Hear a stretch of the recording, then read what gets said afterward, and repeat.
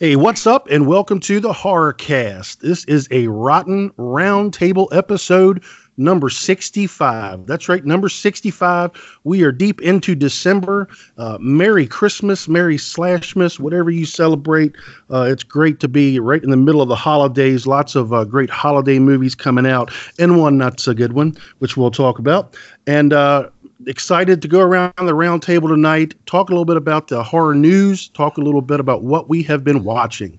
I am your main host tonight, Mark Nadeau, and I really got a tongue lashing on Facebook today, and I really want to talk about it. Let's bring in from LA, Mr. Venom. Greetings and salutations, Christmas carolers. How you doing, Mark? I'm good. And then we're going to bring in from my neck of the woods, Captain Creepy. What's up, Cap? Hey, everybody. Happy to be here and happy to talk to my co-host tonight. How's everybody doing? We're good. Woo! We're good. There's Tammy. What's up, Tammy? Hey, guys. I am so happy to be here. I am bringing it tonight. So Tammy is excited to talk about a particular movie tonight.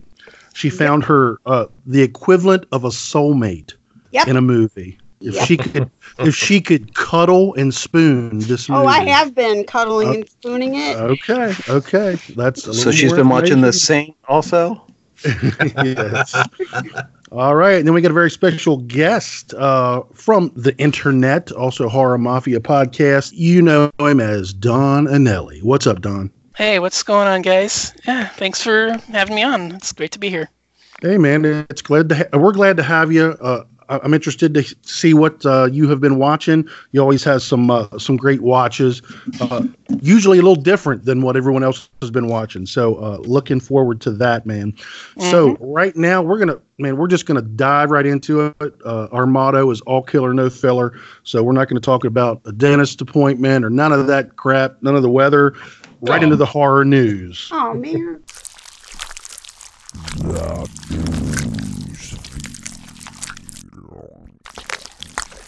All right. Biggest story, I think, in the horror news, and this is kind of going to be a mix of a review, because I know at least two of us have seen this movie, and that is the debut of Black Christmas, the reboot. It took a hit at the box office. It only made $4.42 million domestically. And it took another 3.1 internationally, $7.52 million. And you would think, okay, that's not that bad because the movie was only a $5 million budget. Can you believe that? $5 million is all they spent on the movie? What? That means they didn't believe in this at all, is exactly what it means. But, it did not do well. It really, really underperformed. Did anybody else see this? Don, have you seen it yet? No, I don't go to theaters. Don't go to theaters. Tammy didn't see it. Captain Creepy, I know you didn't see it. Yeah, I just went out and saw it today. Just kidding. Yeah, I knew you did. I knew you did. So myself and Mr. Venom are the theater goers, and we both saw this movie. And I want to say, I went in with an open mind. It seems like the lead up to this movie, there has been some like really in poor taste stuff being said on the internet. A lot of this between men and women. Look, I don't care. I think women in horror is great. I think women being the heroes in horror movies are great, and not always as a final girl, but as a lead, as someone who can kick behind, as somebody who, all of that stuff. So went into this hoping it would be at least a decent slasher. Mr. Venom, is that what we got? Oh wait, I'm not done.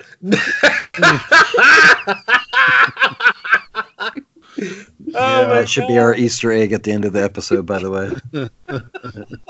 It's like the Vincent Price laugh in Thriller. Ah! Yes, it is. Yeah, it is. Oh man. I was just telling Mark before the show that we're recording our review of this movie on Fresh Cuts tomorrow, and Fresh Cuts is uncensored podcast, so I'm going to have a lot more fun talking about it tomorrow. But man, I don't know what they gave us. This movie wasn't a slasher. It wasn't a supernatural thriller. There is, and I hate to say this because I really hate to crap on people's art, despite the revelry that you're going to hear in my voice talking about it. I don't like doing it. I don't like poo-pooing people's art, but this movie has zero redeeming qualities. The acting is terrible. The writing is terrible. There are no effects, so I can't even say the effects are terrible because there are none. It is a PG-13 movie that feels like a television movie. And I can go on and on and on, but I'm gonna save a lot of this for my show. But yeah, I don't know, Mark, what they gave us. I don't know what they were thinking about. I understand, that in this day and age, in the Me Too movement, women are kind of pushing their way to the forefront, which is awesome. As you've already said, women in horror is spectacular. I considered 2018 kind of the year of women in horror because we were getting so many great acting performances and directorial performances from women behind the camera as well. Yeah. But this movie, wow, this movie has no redeeming qualities, like I said. And you know what? Right before the show, you told me that the writer and director of this movie have kind of taken a break from social media because of some of the backlash that they're getting. Yeah, they might want to stay off of social media for a while. The pain of watching this movie is not going to go away for a long time. And considering it's the last theatrical release of 2019, it's going to leave that just nasty taste in my mouth until something, hopefully The Grudge in early 2020, washes it out of my mouth because yeah, I'm ready to rail on this movie, but this isn't really the time and place. But yeah, all you need to know is Mr. Venom hated every second of that movie. So hot take. Alrighty then. Hot take. So wait, hot take. Is it Mother or Black Christmas remake? You know what? The Black Christmas remake is The Godfather compared to this movie. Ooh. I will watch that movie 50 times over before I ever watch this piece of garbage ever again. Ever. You mean again. Mother is The Godfather? No. I mean the Black Christmas 2006 remake. I'm saying I meant Mother or this one. Yeah. Oh, Mother you hated or Mother. This one. Yeah, Mother or this one. Yeah, I think maybe that's a tough one. I think maybe my remake got cut out, but yeah, I meant Mother or this one. Okay. Mother has many redeeming qualities. Mother was skillfully shot. The performances I thought were great. I thought everybody in the movie did a good job at what they were asked to do. For me, it was just the story of Mother was just so infuriating. I've said the comment before and I'll say it again. I walked out of that theater feeling like someone slapped me with a large print King James Bible right in the face. And that bothers me. That's not what I'm looking for in my entertainment. I have no problem with religion. If you practice religion, fine. That's great. Good for you. But when I go to see a horror movie, I really don't want those ideas and concepts thrown at me so aggressively like that movie was. But having said all of that, I already said that movie has redeeming quality. On a technical aspect, the movie is beautiful. The setting, the house, even the special effects of like all the burning and then the stuff coming back, almost like a phoenix rising from the ashes. That all looked good, and the soundtrack was fine. Like I said, it was just the story. With this movie, there is nothing redeeming about it. Even what's her name, Imogen Poots, who I usually enjoy in stuff that she does. Even it felt like she phoned her performance in. There was one scene in the movie where she talks about where she actually figures out what's going on, and she goes on this long diatribe on what she thinks is going on, and it's exactly what's going on. She called it perfectly, and I'm just like, really? You're missing like half the information that the viewers of the movie have, but somehow you figured all this out. It was convenient and weak writing to begin with. like I said, the whole girl power, female centric aspects of the movie don't bother me. I don't know. I just didn't. I don't know what I was expecting because, people know, I don't watch trailers. I don't read reviews. Yeah. Let me jump in here for a second. Yeah, Let me jump in here for a second. I didn't hate it as much as you did, although I did think that it was a poor effort. It was a poor effort, and I think it was Blumhouse, wasn't it? Was it Blumhouse? I don't know who it was. Blumhouse, or I don't know what it was. Yeah, I think it was. Yeah. You could just tell that they didn't have any faith whatsoever in this movie. Nope. And that's why they cut it from R to PG-13, because they needed to get every butt in the seat that they could possibly get. So they're trying to get the 13-year-olds. But it wasn't even like, no.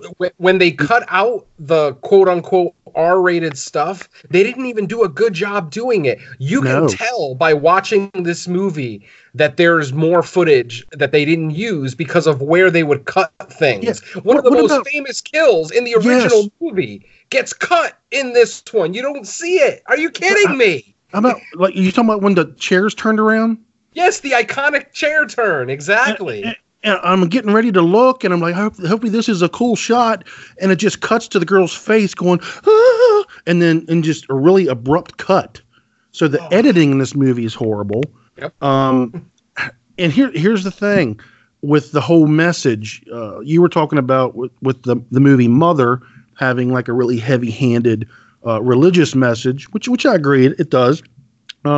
This movie is so heavy-handed with the feminism, and not normal feminism, okay? Because I know a lot of ladies who are feminists, and I'm a feminist. Women can do anything, I think they can do anything, be anything, and they should be out there and doing whatever they want to do with their life. I think they should get paid as much as a man for the same job, all of that.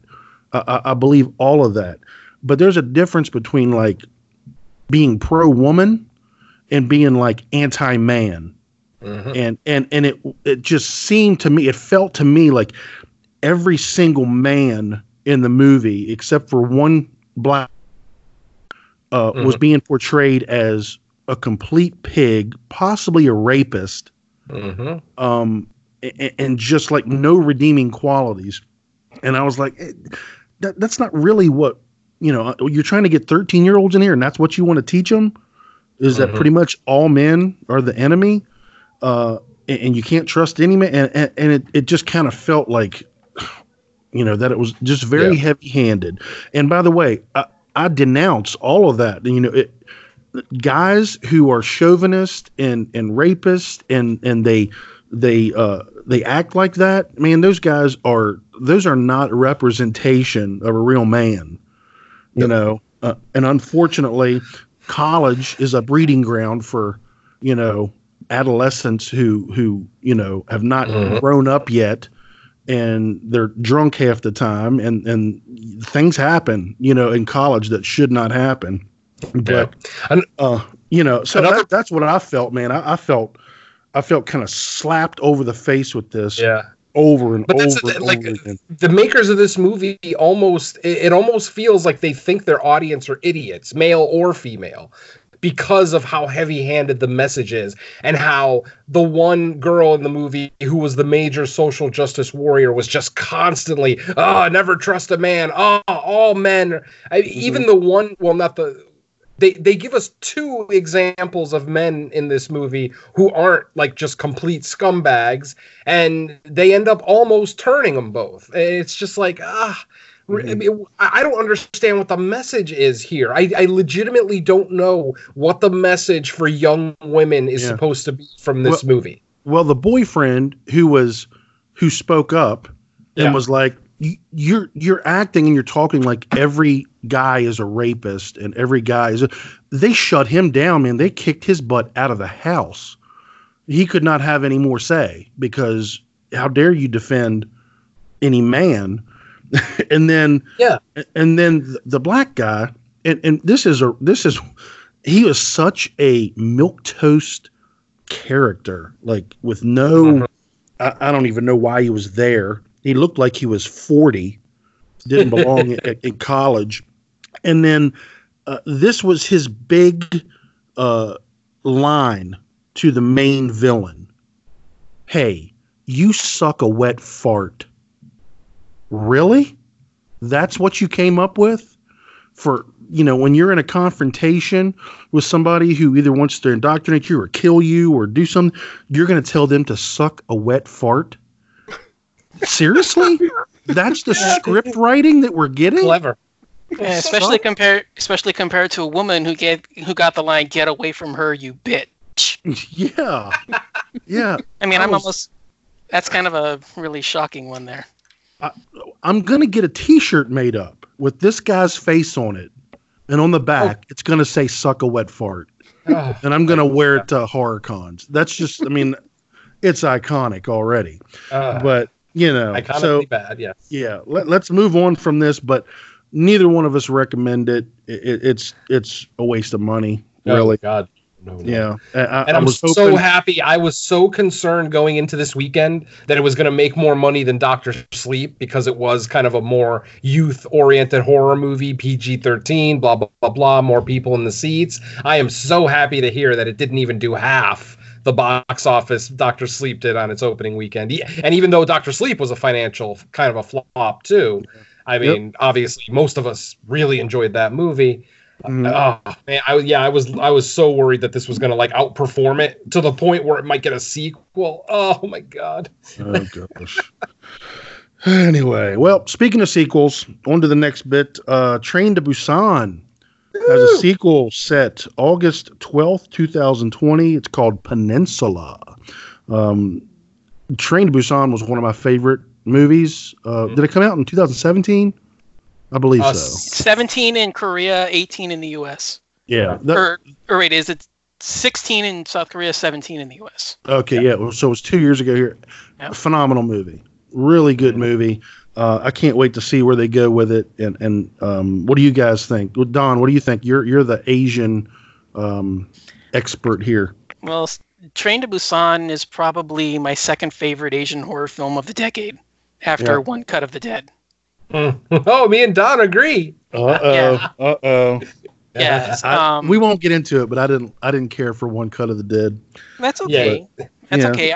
I mean, I get it. I know that it's one of those weird ones where it's not for everybody. And I mean, I hold no grudges. I'm not even going to say everybody's entitled to their wrong opinion. Yeah. I'm not even going to say that. But I mean, One Cut just worked for me on just so many levels. But for me, I'm a Asian fanatic, and I'm also a zombie fanatic. So that's another reason why Train to Busan worked. And I'm purposefully trying to avoid everything I can about this to have the same experience I had when I first watched Train to Busan.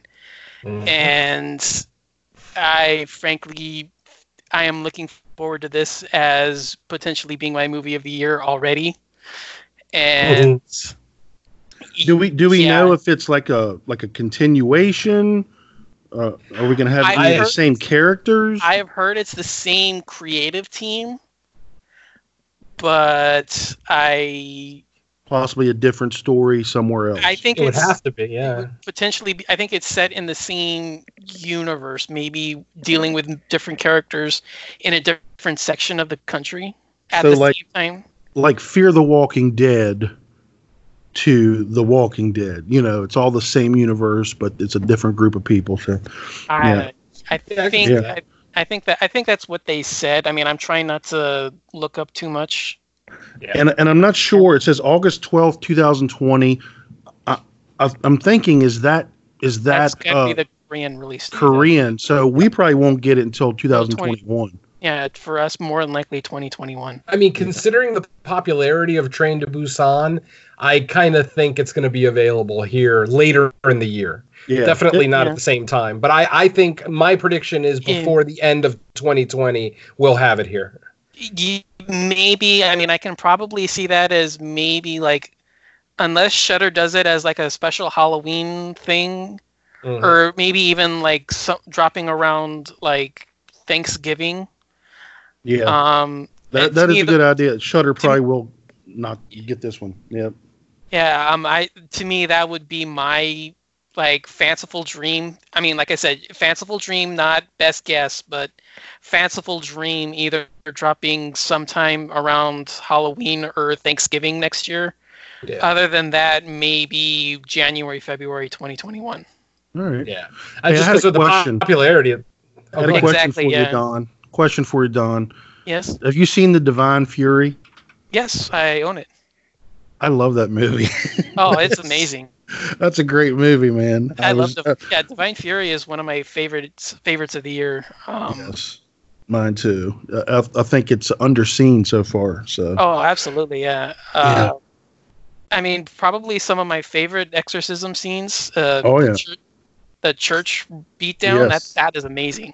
It's creepy. It's creepy. Yeah. It's good stuff, and action to boot. You know? Absolutely, yeah. Get on that, Mr. Venom. Oh, absolutely. I'm down. Divine Fury. Don knows I love Asian horror. I forget where it just came. It just came out somewhere, and it's got an English dub. Don't watch that. Oh, I would never a dub. Watch the subtitles. Yeah, I have the Welgo Blu-ray, so unless there's another version out there, but. Yep. Alrighty. Showrunners behind Game of Thrones to create a Lovecraft film for Warner Brothers. There's a graphic novel. There's a graphic novel called Lovecraft that is set in the 1920s, and basically that's a world where all the monsters of Lovecraft are real. And I'm like, what? They're not? But wait, I've been worshiping all these years. That's right.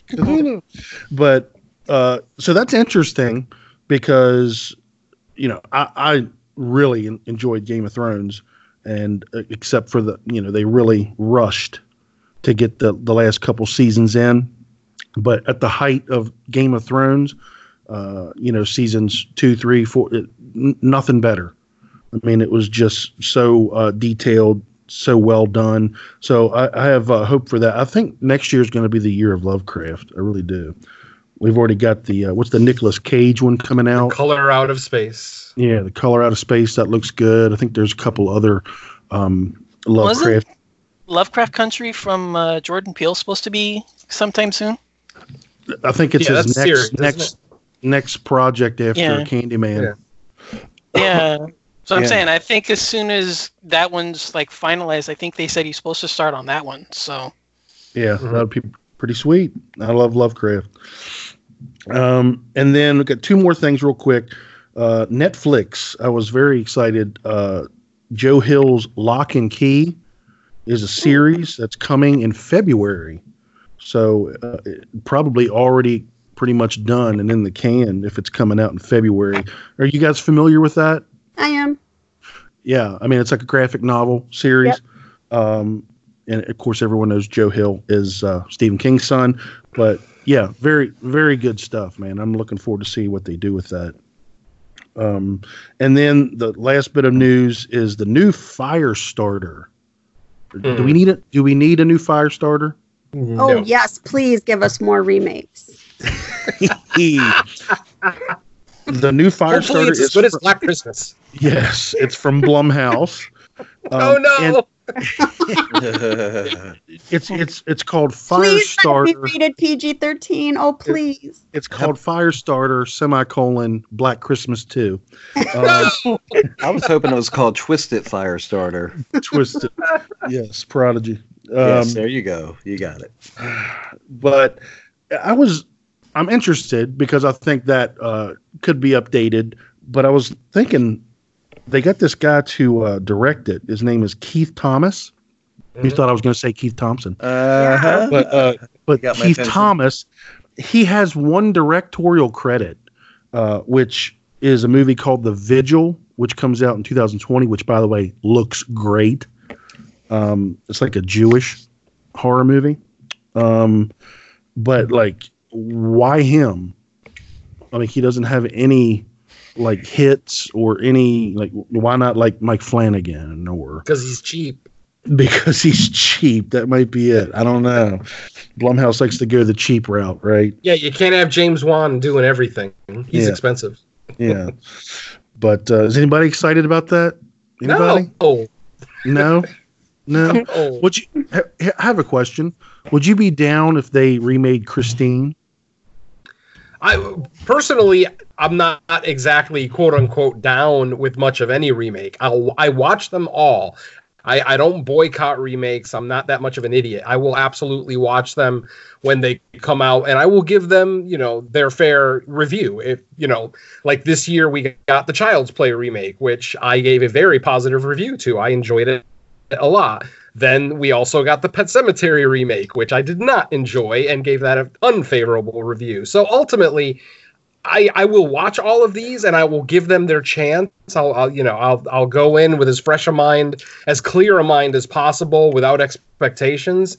But I mean, if you're going to tell me that you've got $5 million and the options are make a Firestarter remake or make an original IP, I say make the original movie. I mean, yeah, it's not going to have the opening weekend numbers because it doesn't have the Firestarter name on it. But if it's a good film, it'll make us all happier than getting a Firestarter remake or any other remake for that matter. So, I would just like to state one thing.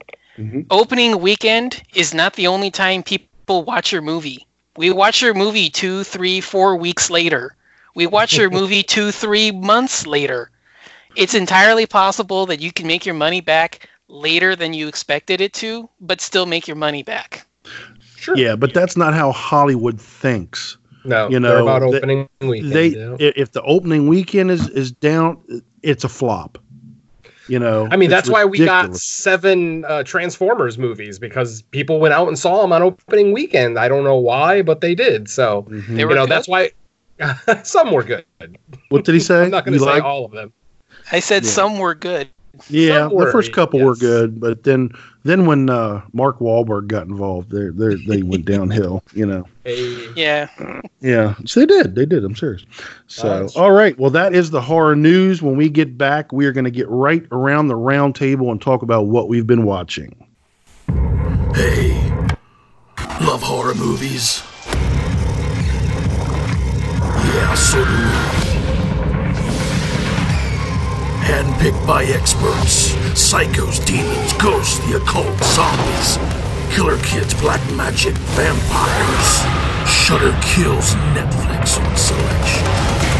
Screams on demand. Shudder.com. Okay, we are back and going around the rotten round table, what we've been watching, and we're going to let our special guest Don go first. Man, what you been watching? What's a movie you've been watching the last couple weeks? All right. Well, like you said, I am an Asian fanatic, so why not start with some Asian horror? For those that don't know, I am a writer for a website known as Asian Movie Pulse. I'll give more details later. But through there, I usually manage to secure screeners and early release copies of various films, including my first choices, because most of these won't be available in the U.S. for quite a while, so no sense carrying on with them for too long. The first one is Sun Yi, which is an Indonesian remake of the South Korean film Whispering Corridors. Mm-hmm. Student arrives at a new school and becomes bullied by a group of fellow students, and then comes to find out there's a group of ghosts that haunt the school that strike back at bullies because they were killed through bullying. So really, really effective. Very, very good. Highly recommend that one. I've heard that they're trying to shop around the title called Death Whisper as an English translation. I don't know where that comes from. I mean, I don't speak Indonesian, but the other one is a sequel to a film called Kuntilanak 2, which I think it may have, the first one showed up on Netflix a few years ago, but this is a sequel. It stars most of the same characters. In the first one, just to give a brief rundown, a group of kids at a home in this house in a small community try to win this online competition through a reality show where they investigate houses, and to like try to come up with like the best like gift, like the best like surprise like you can find inside of these rundown communities. And these kids find this antique mirror in this house, and they discover that it's haunted by this ghost that drags children back to the underworld. And so the oldest teen has to try to gather them together and protect them, and like Conjuring kind of stuff. Yeah, I enjoyed the first one. On Netflix. Too. Yeah. So this is a sequel to that. The daughter and all the kids come back. It turns out that the oldest daughter was contacted by what turns out to be her real birth mother, and she wants them to come visit and try to make peace before she passes on. And so they gather the kids together and they head out to this house in the middle of the countryside, and come to find out that the mother is actually this other ghost that's trying to retone for what happened in the first film. This is not quite as good as the original. There's a few issues that I don't want to spoil too badly for some, in case you want to check both of these out. But this one has a really, really good, I guess you would say, fairy tale atmosphere, because most of the scares take place out in this cabin in the woods. So it's like forested areas, and there's this it actually takes place during the daytime, not at night. So you're not out, you're not out in like this other world.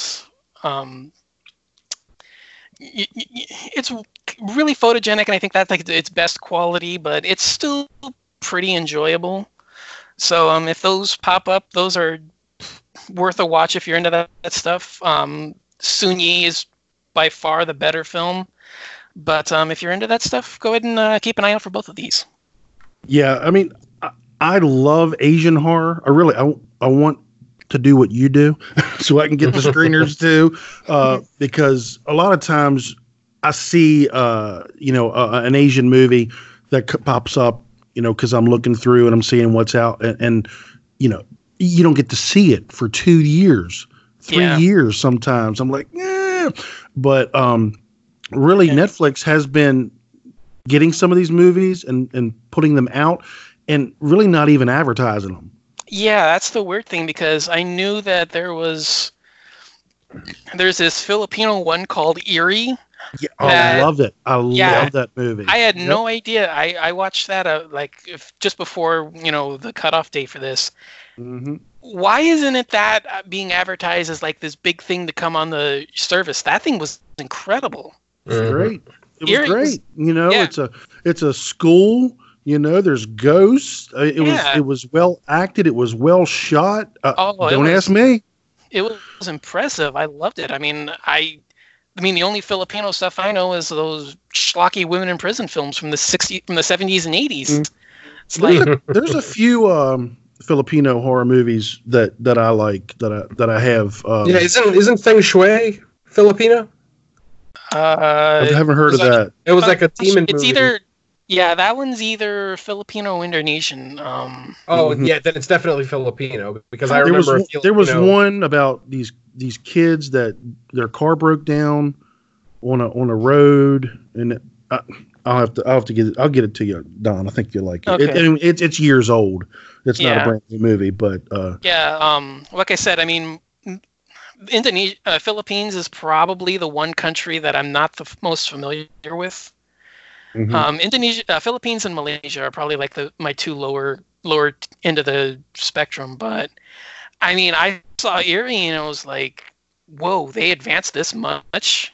Yeah. And there was another, I believe it was an Indonesian movie, came out several years ago. I can't find it anywhere. Can't get a hold of it. It was that clown, Baudet? Yeah.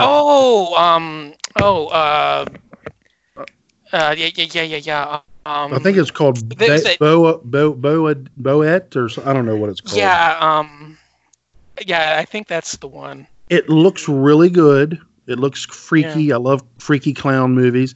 It is not available anywhere. I think it came out in like 2016. What are they waiting on? I mean, I don't know. I mean, maybe they made enough money in Indonesia that they don't need to sell it anywhere else. I don't know, but yeah. Anyway, but yeah, love that Asian horror. So I'm going to go next, and the first movie I want to talk about is one that just came out a couple weeks ago on VOD. It did get a very, very limited theatrical release, I believe, but it's called Daniel Isn't Real. Anybody else seen it yet? Oh yeah. I mean, I haven't seen it, but I've been seeing people talk about it on Instagram. I was kind of interested in it. Directed by Adam Egypt Mortimer. A troubled college freshman named Luke suffers a violent family trauma and resurrects his childhood imaginary friend Daniel to help him cope.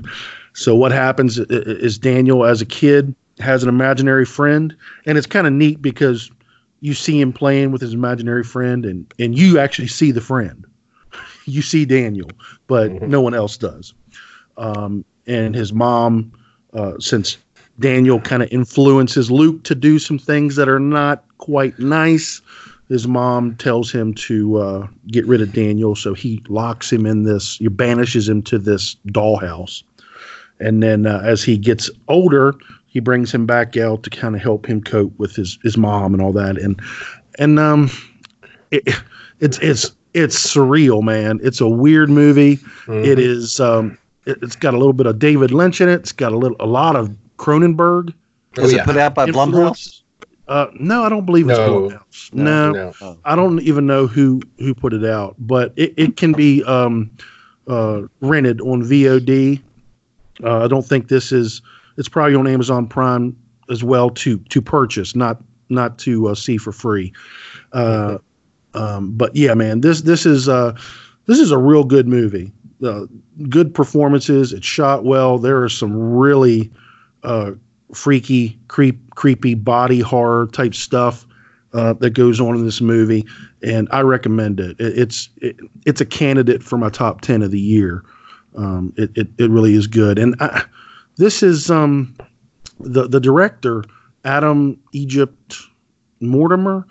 He did Some Kind of Hate, which was from 2015. It was like a slasher.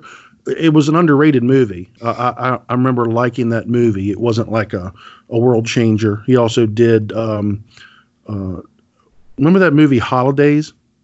Yeah. Which was segment? That an anthology? Yes, it was. Yeah.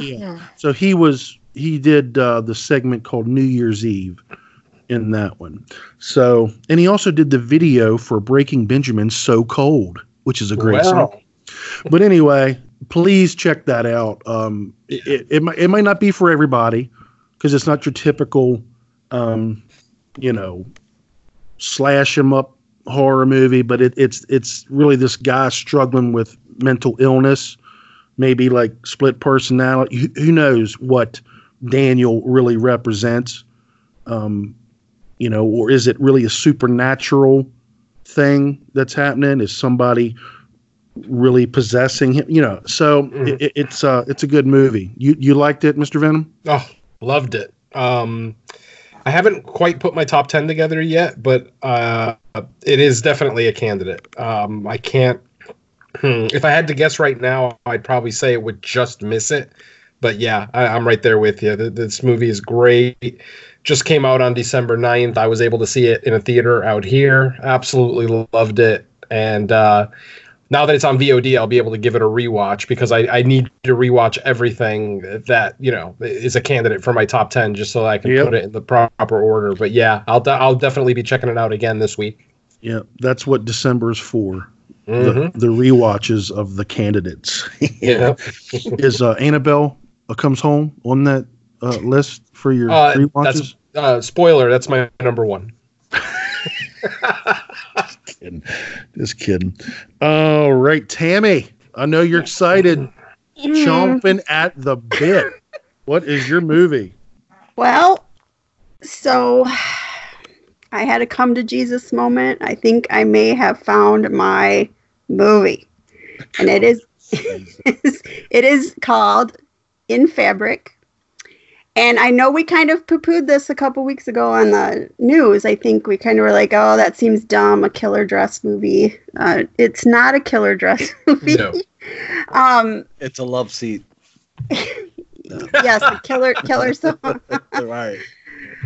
I don't know how to talk. I don't know how to talk about it, especially not spoiling it. One.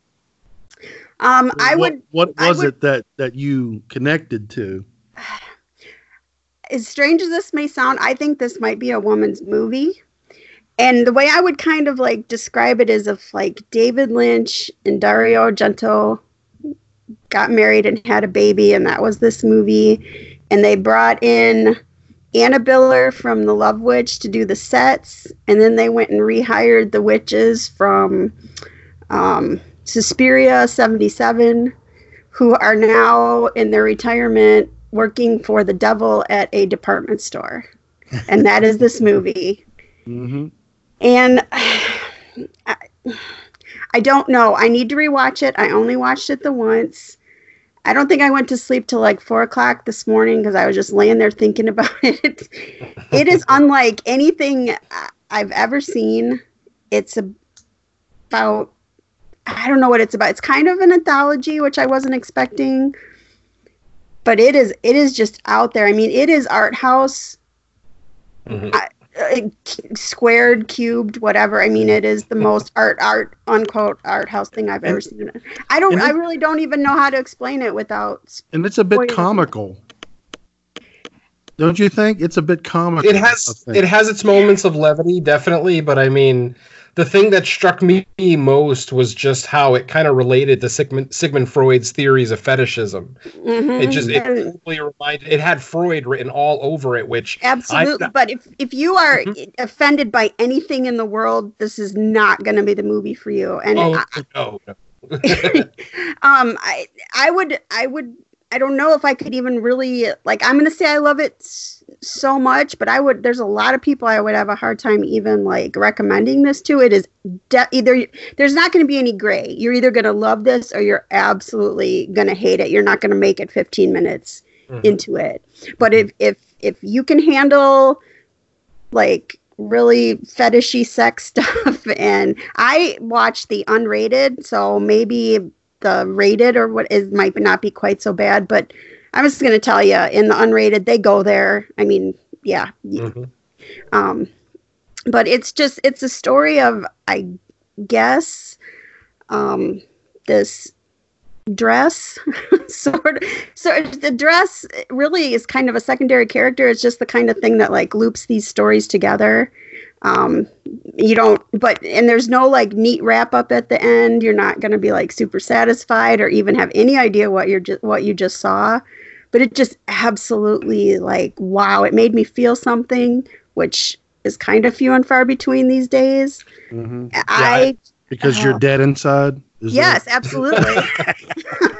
I think the strength in this film is its writing. It has some absolutely stellar writing, great performances. Mm-hmm. Some of the lines that Miss Luckmore actually says stuck with me. I mean, dimensions and proportions transcend the prisms of our measurement.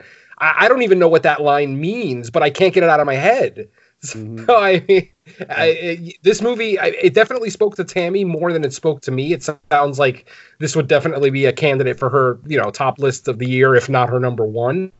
It's definitely a candidate for me. I would need to rewatch it to really decide if there was, I don't know, enough to really put it over the edge on some of my favorite horror films of the year. But yeah, I mean, I agree with Tammy. It is absolutely art house. It relies more on its writing and its technical aspects than quote unquote story. I mean, I just feel like the way that the story was presented to us was absolutely masterful. And it sounds like I'm, like this movie, like I love this movie as much as Tammy does. I just want to, objectively say that a lot of the things that Tammy's saying are absolutely correct, even though the movie didn't speak to me the way it spoke to her. And maybe Tammy's point about this being a female centric horror film, there might be more truth to that than I want to admit. So I'll definitely give it a rewatch. And once again, now that I know where the movie's going, I might be able to enjoy a lot of the stuff from the first and second act that maybe might have left me scratching my head a little bit. Mm-hmm. But who knows? It could end up in my top 10 too. I definitely have to rewatch it again. You can't deny the movie visually is beautiful. The score is really good. Yes. Acting is really good. It really is a work of art. Yeah. But this is not anything against the movie. But I remember the first thing I wrote when I first saw it was, man, this is some pretentious crap. Because I was like, I didn't understand half of what I was watching, I guess. I had to turn the captioning on. And I think that, I need to watch it once just to catch all the words. Then I'd like to not care about the words and just watch it for the visuals.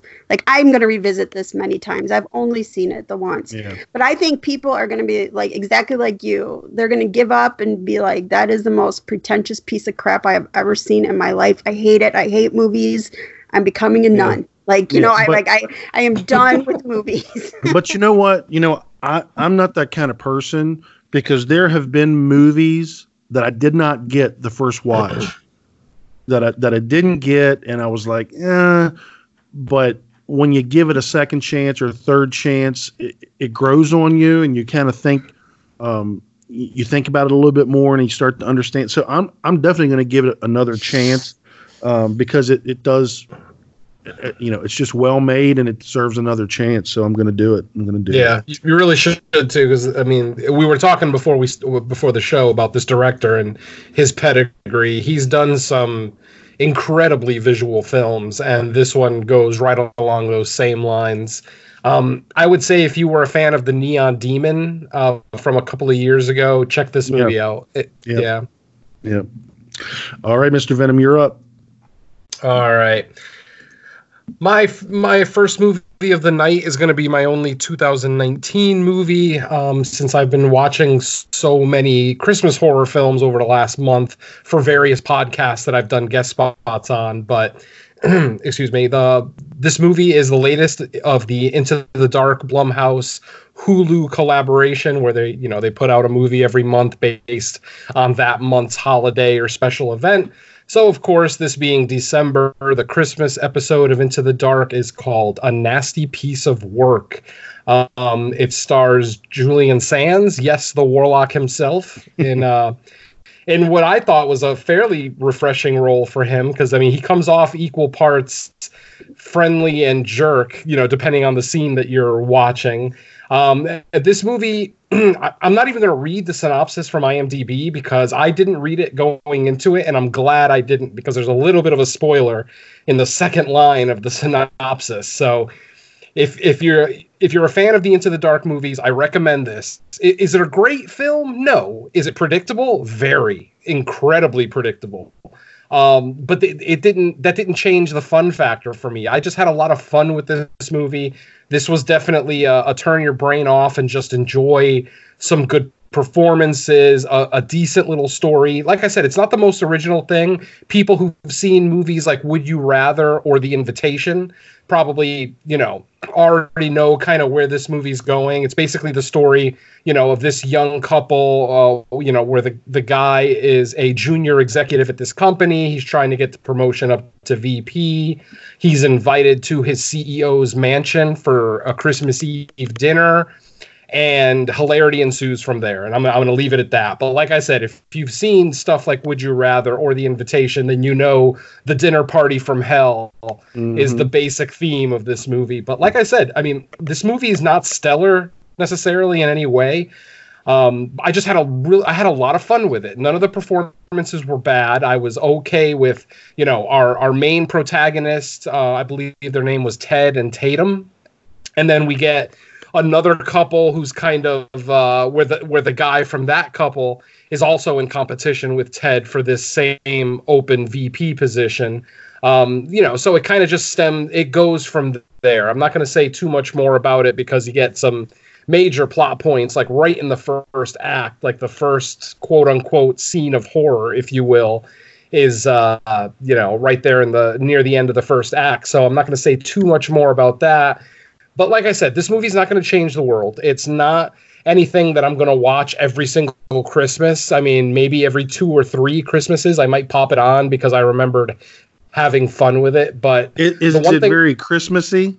Not really. I mean, they use Christmas as a backdrop because right at the beginning of the movie, Julian Sands, as the CEO, announces that there won't be Christmas bonuses that year, which obviously builds up a little bit of animosity between the employees and himself. And now he's inviting these 2 employees and their wives to his house to quote unquote compete for this, perceived promotion. So, yeah, like I said, it's very middle of the road. I can see how some people will love it. I can see how some people will hate it. And ultimately, neither opinion is wrong. But all I can say is I watched it with my wife. We both had fun with it. It was nice to see Julian Sands return to horror. This was it's directed by Charles Hood, who doesn't really have much of a horror pedigree, much of a film pedigree, really. I think this was only like his 3rd or 4th feature film, and I had never heard of anything else he had done. So, I heard that Julian Sands is the one that called Blumhouse. Really? And wanted, yeah, I heard he reached out and said he wanted to do something like this. Oh, that's awesome. Yeah, well, he was definitely the shining spot in that movie. Yeah, definitely. You didn't like it?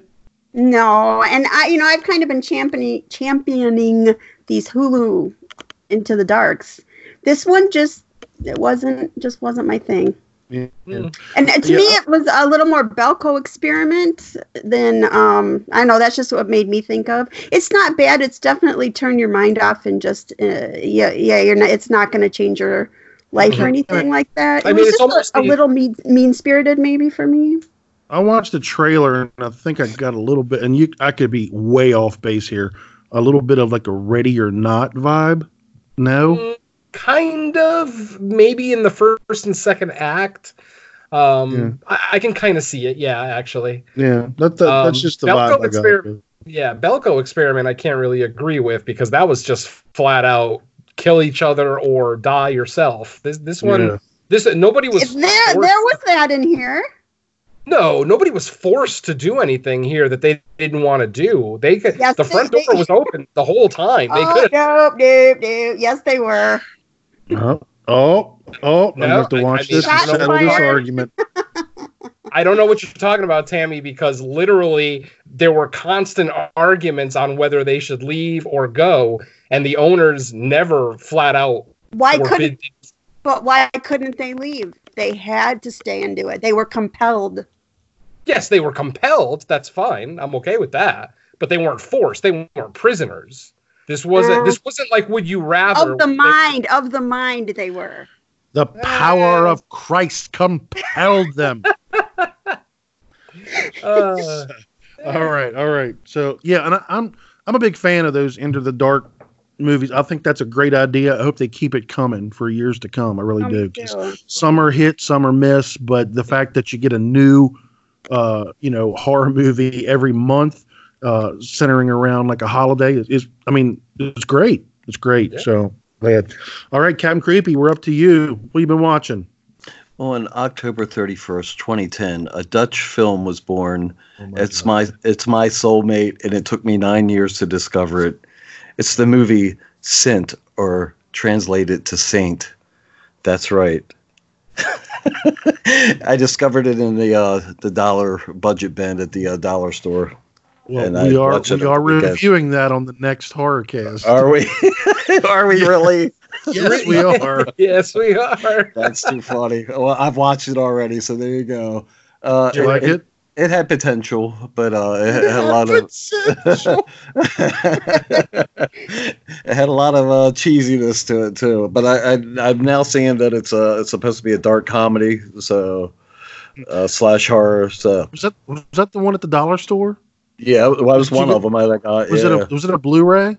Yeah, that was DVD for that one. But yeah, I was gonna say I'll buy it off of you. That was my I was the only one I found of that, believe it or not. But I got that Wolf Cop, Twixt. Nice. Twixt. Yeah. Twixt is it's okay. Got a little Elle Fanning in there and Val Kilmer, fat Val Kilmer. Yeah. So those are all $1 each. So it's that's a steal for Wolf Cop. I absolutely love Wolf Cop. Oh, really? Oh, all right. Love it with a passion. Oh my god! And the second one is just as good. Another Wolf Cop. Obviously sequels, especially for us horror fans, we're always a little, trepidatious with sequels and if they're going to be as good as the first. Another Wolf Cop was just as entertaining as the first one. I love the catchphrase: half man, half wolf, all cop. Yes. Right. And you get twice as much wolf penis in the second one. Yeah, that is true. Twice as much. Anyway. All right, Don, we're back up to you. Anything else? All right, yeah. So, unlike your last episode of Horrorcast, where you mentioned you're not a huge fan of Christmas horror films, I am a huge fan of Christmas horror films. In fact, I hold an entire weekly marathon of Christmas horror movies every year, which just so happened to include with this week. So, that'll be what most of my remaining choices are.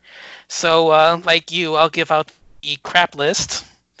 Give two guesses what the theme was. It would Christmas zombies. I don't know. No.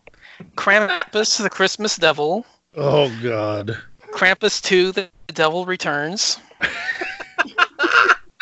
Mother Krampus. Yes! Mother Krampus! Mother Krampus 2, Sleigh Ride. Oh, there's a sequel? I didn't know. Yeah, there's a sequel. Sweet and Jesus. Finally, Krampus Unleashed, which is saved for last because that's actually the best of the trilogy, the series. Wow. Gosh. Mother Krampus was good campy fun though. Yeah, and don't get in the pool after you eat because you'll Krampus. Thank you. Yeah, Ba-doom. Yeah, if you haven't guessed what the theme was, it was schlocky ripoffs of Michael Dougherty's movie Krampus. So all of these were direct-to-video cash-ins. Krampus, Christmas Devil, and Krampus 2, The Devil Returns are about... the first one is this cop who was abducted by Krampus as a kid but escaped, who is now a cop who is investigating a series of child abductions. Apparently, there's some biker in there that's needing revenge on the cop for putting him in jail years earlier. And they forgot to include Krampus in the film because he's only involved in the film for 5 minutes.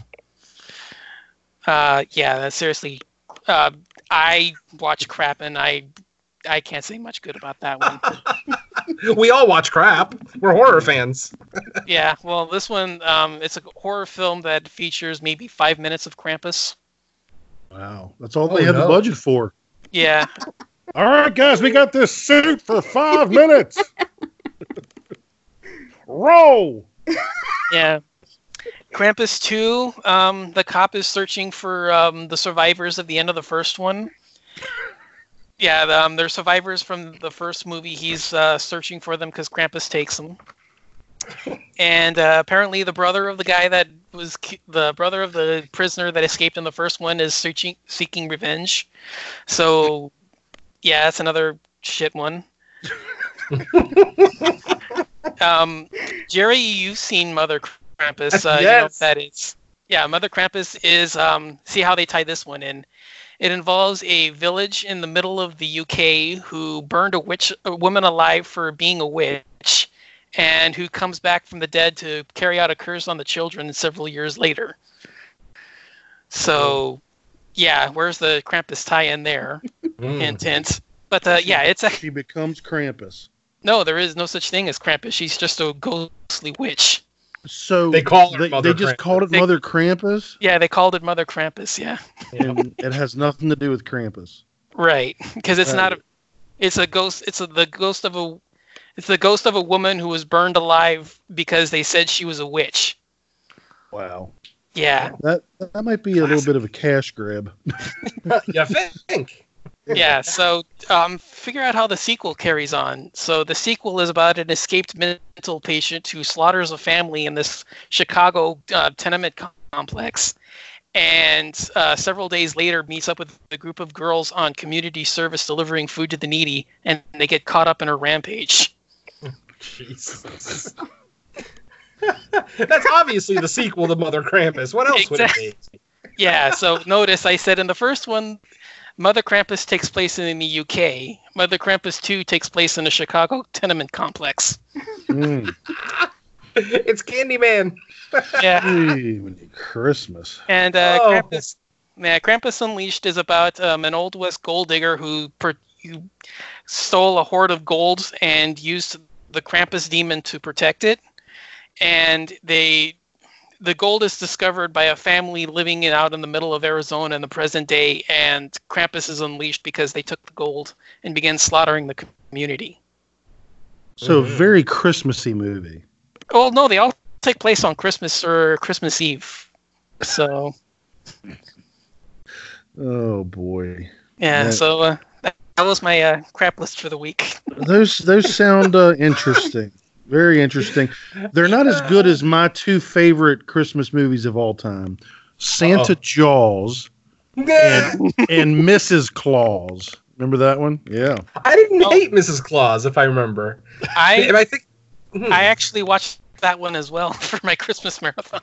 I was going to say that one because I liked it. Yeah, I remember not hating it. It's terrible, but I just remembered not hating it. Yeah. Yeah, and Santa Jaws is one of my all-time favorite Sci-Fi Channel movies. That is Jaws. It's a Santa shark. Exactly. It looks so fake. I mean, come on! It's a shark with a candy cane unicorn on its head.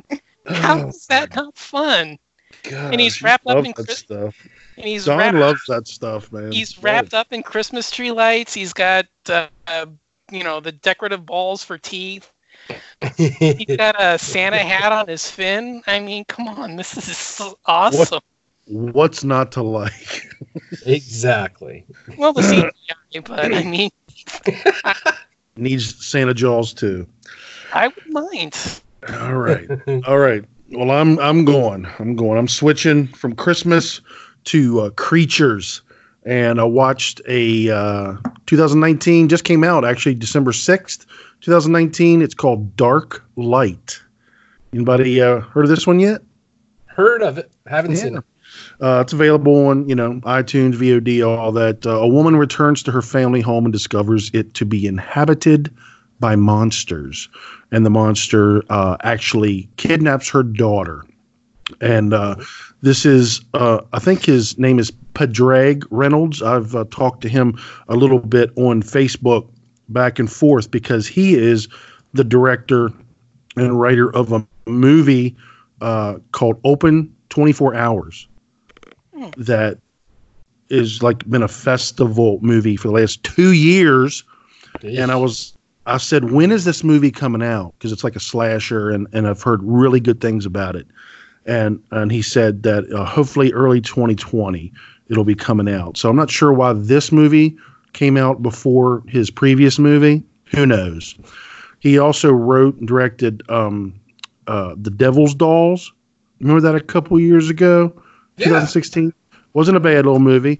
And then he also was a writer of a movie called Rites of Spring. I saw that one. Yeah, but I liked that one quite a bit too. So he's got some potential, and he's a director and a writer that I keep my eye on, and I enjoyed this movie a lot. This is a creature feature. The creatures are practical. It's really crazy design, and all I will say is it says dark light. These creatures have like a glowing light on their head.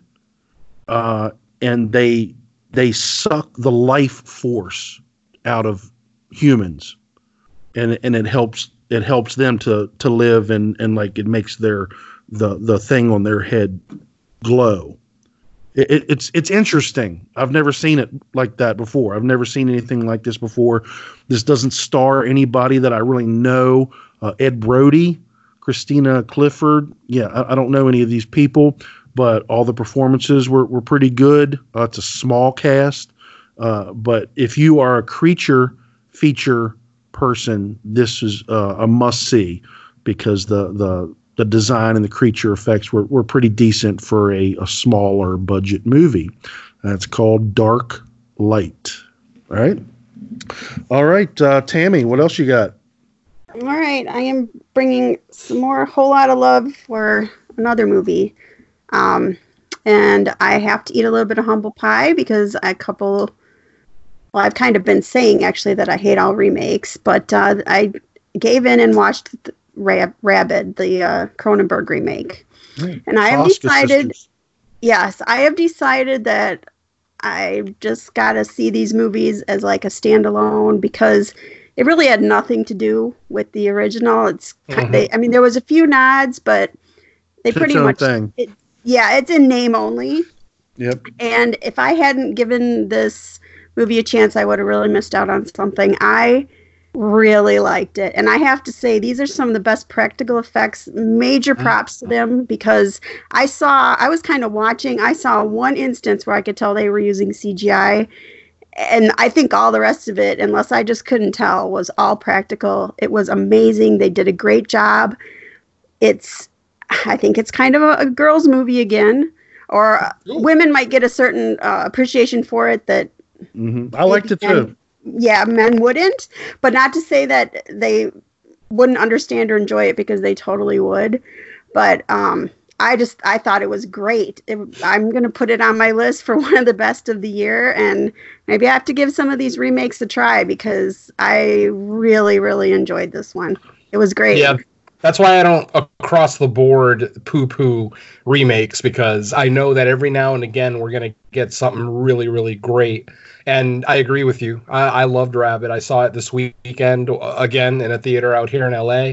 I actually got to see it at the Academy Awards Theater, where they screen all the Academy Award nominees for the committee. So that was interesting, getting to see a bloody horror movie in the Academy Awards Theater. But yeah, I'm right there with Tammy. I really, really like this. This was a surprise. I actually am a fan of the Soskas, but I did not, because of my love for the original and all things Cronenberg, I wasn't holding out too much hope that this would really be much of anything, but I still, paid my $16. I went and saw it, and yeah, I did not regret it. I enjoyed it a lot. Yeah, I'm a semi-fan of the Soska sisters. I kind of like American Mary a lot. Oh yeah. It's a Dead Hooker in the Trunk's pretty good. Yep. And I think there's segment on ABC's of Death 2 was decent. But this right here, I think they've taken a step forward. Like it's like another level. Like I didn't feel like, sometimes I kind of feel like that hokiness in their stuff. This one was like, no, this is like balls to the wall. This is something that I can really get behind. So you just got to separate it from the original. Don't go in looking for Cronenberg or whatever. Just say this is a completely new story, and yeah, it's fantastic. I think the lead actress in this, Laura Vandervoort, I believe her name is. I'm not even sure what else she's been in. Smallville. She was in Jigsaw. Couple of things, but she did a great job. Yeah, everybody was good really in here. Really, really good in here. And this could be a standalone. Although, if it was a standalone, I'm not sure I would have been so interested in watching it. So maybe they were smart to market it this way. But it really, those are big shoes to fill a Cronenberg movie, and you just got to let that go, because this is so good on its own. I hate to say, nobody's ever going to be Cronenberg, but in its own way, this movie's right up there. I really think so. Yeah, it really is. Even though they didn't, follow the same kind of story beats that Cronenberg did in his original, spiritually, this has a lot to do with Rabid, or at least has similarities to the original Rabid. So I definitely was inspired by it. Yeah. Yeah, very loosely, but still, yeah, you can see the inspiration in there. They definitely. There's just a certain kind of magic to 70s movies that it can't be recreated. It would be impossible. But I mean, and it's definitely Canadian. It has that feel about it. I mean, it's almost like they could have called this anything, and I think people would have watched it and be like, "Oh, that sort of harkens back slightly to an early Cronenberg movie," you know. Mm-hmm. And I think people would have appreciated it. Calling it Rabid, they definitely got more eyes on it. Oh, it got me. Like I said, I don't know that I would have sought it out. I might have just thought, oh, it was just another like Redbox renter, you know, by the picture that they had on the front of it. But absolutely must see. Jerry, you're lucky to have seen it in a theater. I think it would have been great on something bigger than a 48-inch TV. Yeah. But definitely recommend. Yeah. All right, Mr. Venom, what you got? All right. Well, friends, go on a trip with me back to 1975. We're going to go all the way to the beautiful country of Italy, and we are going to talk about Aldo Lotto's 1975 classic, The Night Train Murders, or in its Italian title, it's La Ultima Treno della Notte, which literally translated is Last Stop on the Night Train. So we've got like a few titles to choose. I'm on the night train. I'm sorry, I had to say that. No Guns N' Roses in my presence, please. Anyway, synopsis goes like this. A pair of psychotic hoodlums and an equally demented nymphomaniac woman terrorize two young girls on a train trip from Germany to Italy. Anyone who's ever seen this film knows that it's Aldo Lotto's answer to Wes Craven's The Last House on the Left. It follows the same kind of beats, but apart from being set like on a lakeside, like the original, this one, of course, is set on a series of trains, actually, because they actually changed trains a couple of times in the movie.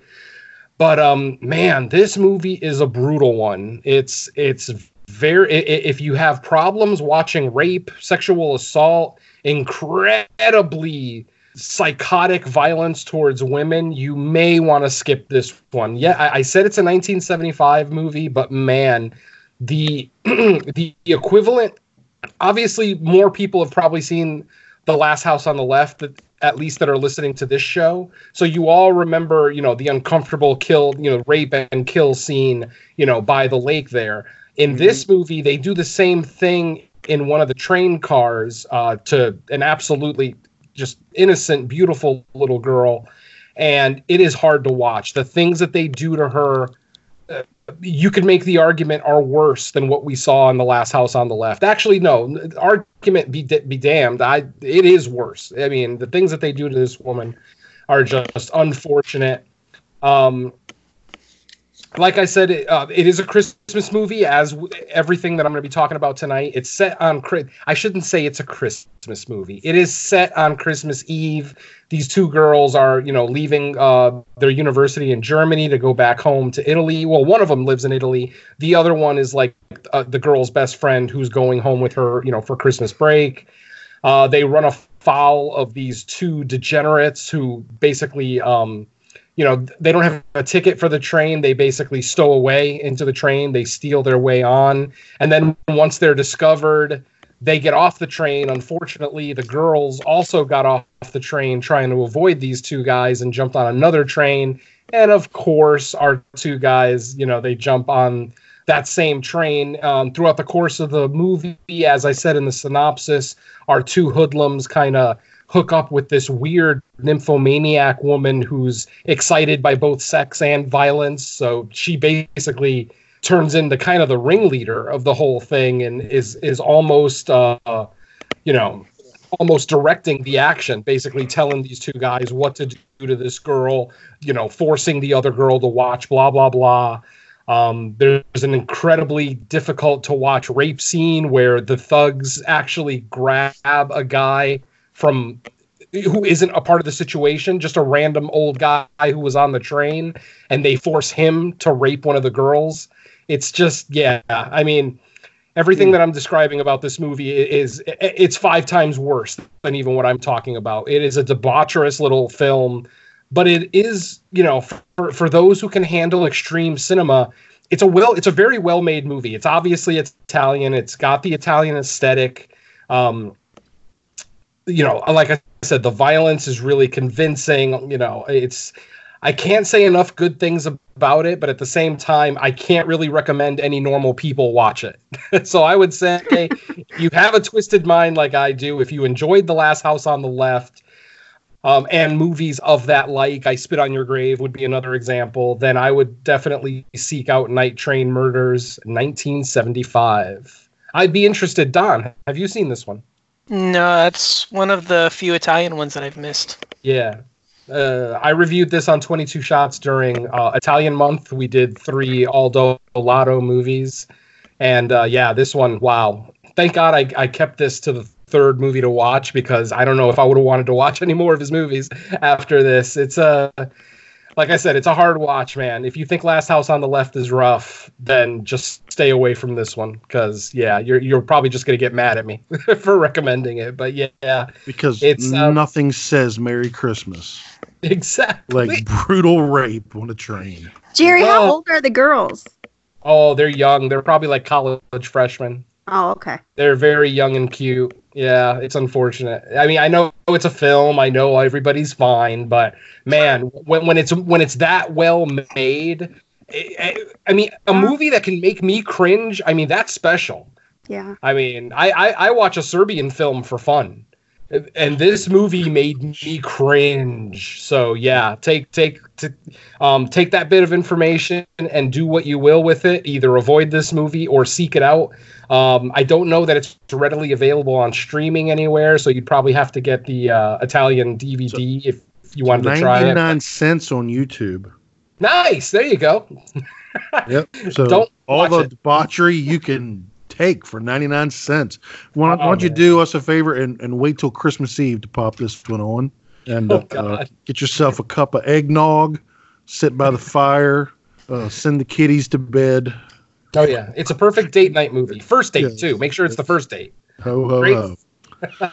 All right, Keith, Captain Creepy, what you got? Well, it's funny you mentioned the 99-cent one, because the next one I'm about to talk about is also 99 cents on YouTube, and it's a small independent art house film that had a modest budget of $79 million. Was not produced by Blumhouse. We're talking about It Chapter 2. I just watched it again last night. It was 99 cents on YouTube? Yeah, but I didn't watch it on that. I'm just saying, I'm looking below, and it says that it's available for 99 cents on YouTube. The new one? Yeah, that's what it's saying. Really? 99 cents? That's a bargain! You ain't kidding, because right below that it says Google $5.99, Vudu $5.99, Prime $5.99. So YouTube must be having some kind of special going on. Yeah.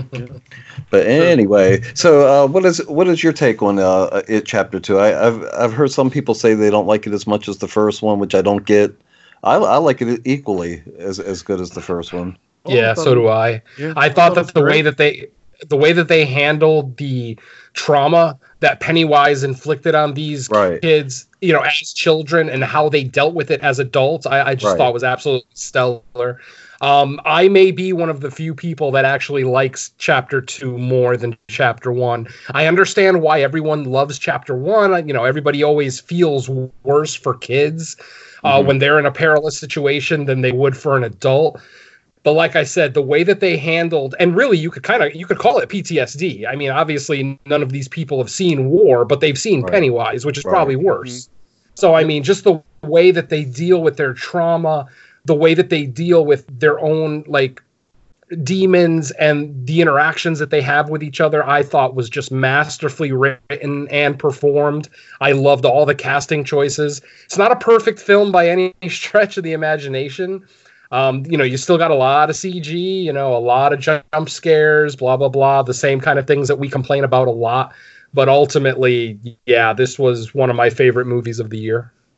Yep, mine too. It's definitely I actually agree with Jerry on that one. It's my claim to fame was that I dared to admit on this very program that I did not like the first one, and it got me kicked off of here for a year. No, stop. But I am back on a trial basis, and I am gonna just let my freak flag fly and say that I actually liked this one much better. Yeah, that opening scene on the bridge, it sets the perfect tone because it just instantly makes you uncomfortable with this town of Derry. That, even though the town of Derry in chapter 1 came off as kind of, there's something wrong under the surface, that opening scene of chapter 2 just makes you hate that town. And it was just so effective. A lot of people think that happened because Pennywise, but no, that act awakened Pennywise. Exactly. The evil in that act awakened him. So yep, it's very good movie. I have it on Blu-ray already. I'm waiting for the big master 1 8K. movie cut. No, he's gonna be doing supposed to be doing like a master cut that blends both movies into one film. Gotcha. And also puts in a lot of deleted scenes and stuff. So, it'll probably be like 6-7 hours, which I'm good with. So, not in one sitting anyway. Yeah. All right, Don. All right, so I guess now it's time to talk about the good stuff on my Christmas watch list. So let's start off with Sleigh Bells. Which nice. I had a lot of fun with this one. So it's about a group of girls. I believe the two with the hair, the two that had the hair that had like the weird hair color. Those two were friends, and then the other one was like an interloper, right? I believe that's correct. Yes. Yeah. I haven't seen it since last year. Okay, so the premise is that these group of girls are going around on I think they're like YouTubers or something. They're like they photograph themselves like breaking into like weird places and weird and like abandoned places and just like taking souvenirs and like exploring the stuff. And they bring their friend along to have an adventure with them. Like she's the uptight one that always like the party pooper, but then they like bring her along to like loosen her up and all that. And they decide to visit this abandoned amusement park that's like this like Christmassy like Santa Land kind of a thing. And they stumble upon the fact that inside the place, Santa Claus is keeping Krampus safe from humanity.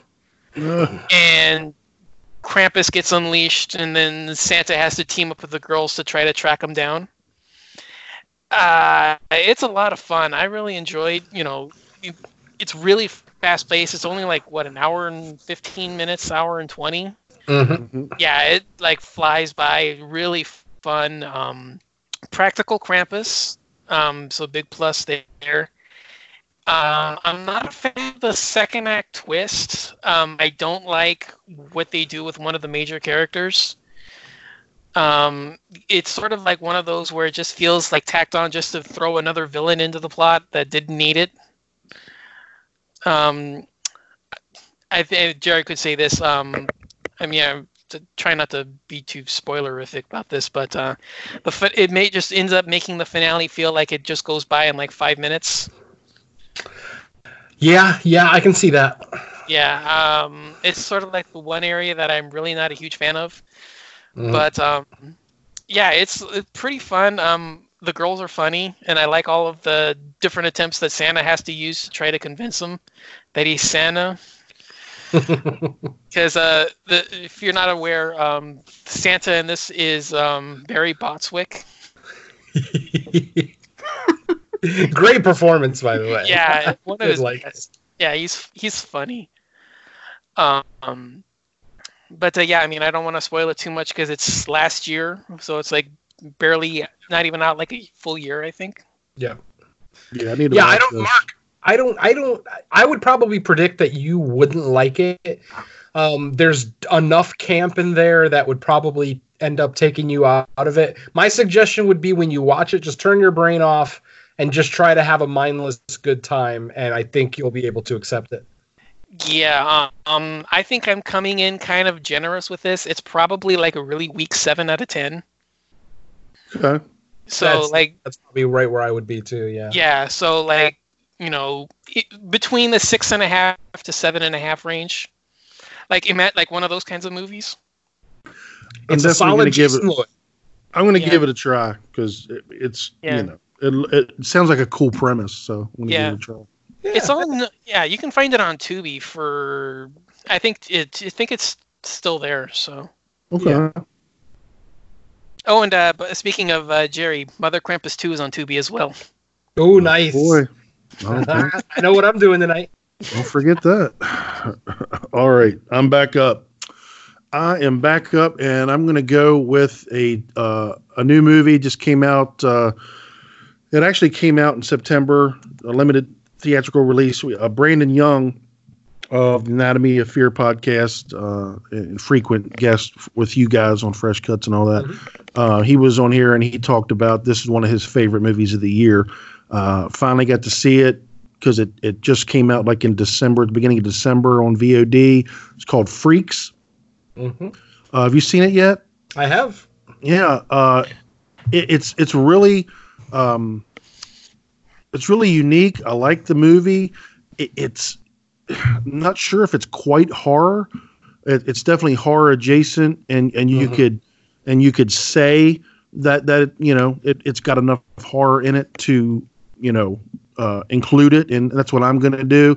It's more of like a mystery sci-fi with some horror elements, but a girl discovers a bizarre, threatening, and mysterious new world beyond her front door after she escapes her father's protective and paranoid control. So there's this little girl played by, let's see, what's her name? I want to give her props because she was good. Lexi Kolker is her name, and she's really good in this movie. She might be, 8 years old? 9 years old? Yeah, she's really good actress. Her dad is Emil Hirsch, and he's basically got her in this house. It's all boarded up. She's not allowed to go out. They rehearse what she is supposed to say if something ever happens to him, and she has to interact with people. It's got Bruce Dern as who you think is like the evil Mr. Snowcone. He's like he comes by in this ice cream truck, and he's trying to lure her out of the house.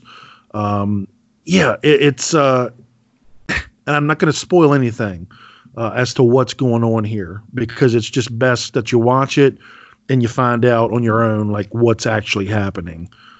Is her dad a nutcase, or is he really protecting her? What's going on? It's definitely interesting. So this is a very well-made movie, and I would recommend it highly, highly, highly. So and the movie also stars Amanda Crew, which some genre fans would know her from The Haunting in Connecticut and Final Destination 3. So yes, she's got a little bit of a horror pedigree in there. Yeah, she does. Yeah. And I think that I'm trying to find out what these directors have done, but I don't see much. Zach Lipovsky is one of the directors, and it doesn't look like he's done any directing. It's mostly producing. I mean, he's done some Kim Possible, the TV movie. There you go. Dead Rising, Watchtower. Okay, I remember that one. Made for TV from 2015. Leprechaun Origins. Let's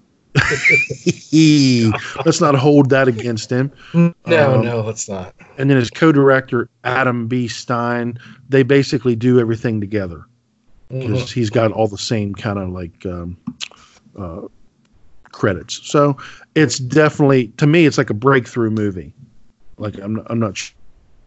They haven't done anything like this, and this is definitely something to keep an eye out for. Freaks. Yeah. All right, Tammy. All right, I'm staying on my love train, and I am bringing something that is also kind of horror adjacent, but it reminds me of that 2018 movie that was on Shudder called Revenge. Nice. If that had a baby with what do you call From Dusk Till Dawn. And this is a little series that's on Hulu called Reprisal. Hey, my buddy's in that.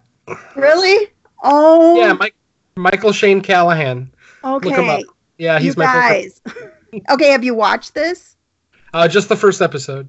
Okay, well, watch the whole. I only meant to watch the first episode too, and I ended up. I'm an independent. Yes, I'm an independent contractor, so I can work whenever I want, and I usually work on Sundays. Well, I didn't work on Sunday because all of a sudden it's 8:00 at night, and I'm on episode 10 of this thing, and I binged the whole thing. I can't tell you the last time I even did that. This is so good, you guys. So good. And I don't know. There's not like anybody super famous in it or anything. It is just the story of this girl. And she's an actress that usually she's like real small and thin, and she usually plays like real girly roles. Well, she's a complete badass. She was in that series, I think Timeless it was called, about the time travelers. I don't know if Abigail Spencer. Yes. Okay. Thank you. She is a complete sadistic badass in this movie, and her brother, I don't want to give too much away, but her brother tries to kill her and leaves her for dead by dragging her behind his truck with chains. Well, she lives, and she comes back for revenge. And this is one of the meanest, nastiest, awesomest movie. It is just, it's, I don't know where it should be. It's not movie, series, sorry. It's too good for Hulu. I don't know where it should be or why more people aren't talking about it. But too good for Hulu. Well, like you hear Hulu and you're like, I don't know. Oh, who says that? I think Hulu's stepping it up. I guess just me. They're stepping it up. Yeah, they really are. We were just on the last episode or on the last Rotten Roundtable, you guys were talking about Servant on Apple TV. So, I mean, there's just so many TV shows out there, and there's so many streaming services that, there's going to be, kind of diamonds in the rough that you're going to find on, Apple Plus or Tubi or whatever the case may be. Okay, and this is absolutely one of them. This is the Hope Diamond of the rough, okay? This thing is so good. I guarantee you will be hooked. Although, Jerry, somehow you only watched one episode, so I don't know what's going on there. But this is it's more a time thing for me. Yeah. Oh, you guys. I'm definitely going to watch this. And this is this has come up when I bring Hulu up to watch my nightly Andy Griffith show. Yeah, it's their big push right now. Not Andy. No, I'm watching Beat Bobby Flay, I think. But it advertises this. Mm-hmm. But it looked to me almost like she was in like a superhero outfit. That's just what it looked like to me, and I was kind of like, no thanks. Yeah, because I'm kind of superheroed out right now. I completely agree, but I don't even know why I watched the first one, except it looked kind of 50s or 60s and stylized, and it has really super good music in it, and I was just like looking for something to watch before I started working while I was eating my breakfast. And then I never left, and I watched the whole thing. But it's weird. It's kind of like It Follows, where you don't have, there's no way to tell when this is really happening or if it's even really happening, because it could possibly have some supernatural stuff, but you're never quite sure. But stuff happens that doesn't make any sense, and sometimes it's the 70s and sometimes it's the 50s, and I don't know. So it's got really cool stylized element to it, and it's really mean. So as with some of the other things we've been talking about tonight, there is a lot of gore, straight up killing, like eye gouging horror in this thing, like that kind of horror. But the story is really, really good too, and it's a group of underdogs that go out and just try to get revenge on this group of biker guys. Yeah. And it's added it to my stuff. And now that I'm looking at it, it doesn't look like a superhero. It is like a 50s or 60s. It's very Quentin He's got like that sweater. Yeah. Grindhouse almost. Grindhouse, that's it exactly. Yeah. Yeah, it's so good. I'm going to watch it. I might watch an episode tonight. We'll see. Yeah, I've known about this one for about probably like 6 months now, just because, like I said, one of my poker buddies is in it, and he's been talking about finally getting a show. He's been an actor for over a decade, and he was very excited to get something on Hulu finally. So do you know who he isn't? Do you know what his character is? Brew. His character is bar guy number 6. No, that no, guy. it's a song. I'm No. just kidding. You know what though? I mean, props to him because there is not one bad person in this movie. Yeah. Yeah. His character's name is Brew. Okay, I'll have to go back and look and see who that is. Okay. But she needs somebody to team up with, so she goes around and like watches like little 2-bit crooks pulling off jobs, and she ends up hooking up with these 2 black guys, and they are so funny. Oh, and it takes a lot to make me laugh. I'm pretty hard on comedy, but they are so funny, and it is there's so much heart, and the story is so good. And it's just visually wonderful. And yeah, I can't recommend it enough. Mhm. All right. Captain Creepy. Did we skip Jerry? I thought he was next. He already do his. Mr. That doesn't Venom. matter. Mr. Venom, what you got? All right. So my next in my Christmas horror adventure is a movie from 2007, and this was a first-time watch for me. I had never seen this. I had always heard stories of people saying that it was really good and that it has one really, really good kill that all horror fans need to see, and that is 2007's P2, directed by Frank Colfin. And written by Alexander Aja, of course, who we all know and love. He's a favorite of mine, so I didn't realize that he had written this, over the last 12 years. So once I realized that, I went ahead and jumped on it, and man, did I end up loving this movie. Mm-hmm. It has its problems. There's a lot of logistical stuff in here that doesn't really make a lot of sense. You might question the girl's decision making at times, but obviously you're talking about a businesswoman who's never probably been in a situation like this where she's being held captive. So and the basic story is a businesswoman is pursued by a psychopath after being locked in a parking garage on Christmas Eve, hence the title P2, which of course means parking level 2, which is where she is parked and where she first kind of runs into the antagonist of the film. I won't say too much more about it because you don't have to wait for long. I mean, we get the reveal of who the antagonist is fairly quick in the first act, and it's basically more of a cat and mouse game for a majority of the film. But about that kill, wow, that was definitely something I'm kicking myself for not experiencing sooner. It's really the only good kill in the film, honestly. I mean, there's a couple of others and maybe one that happens off screen, but this one in particular is so brutal, so mean-spirited that even though the guy who's being assaulted, definitely, I mean, he's no angel, but he definitely doesn't deserve this treatment. So it was very mean-spirited, very gory, very bloody. And you get to see the whole thing. There's no cutaways. It's a great splat-tastic fun. So, that's P2 2007. I recommend it if you have not seen it. It is currently available to watch on IMDb TV for free. So check it out. That's P2. Very nice. Yeah, it's been a while since I've seen that, so I can't remember the kill you're talking about, but I do remember liking it, so I need to go back. I'll just say the chair kill. Okay. I just don't remember. It's probably been 5, 6, 7 years since I've seen it. Okay.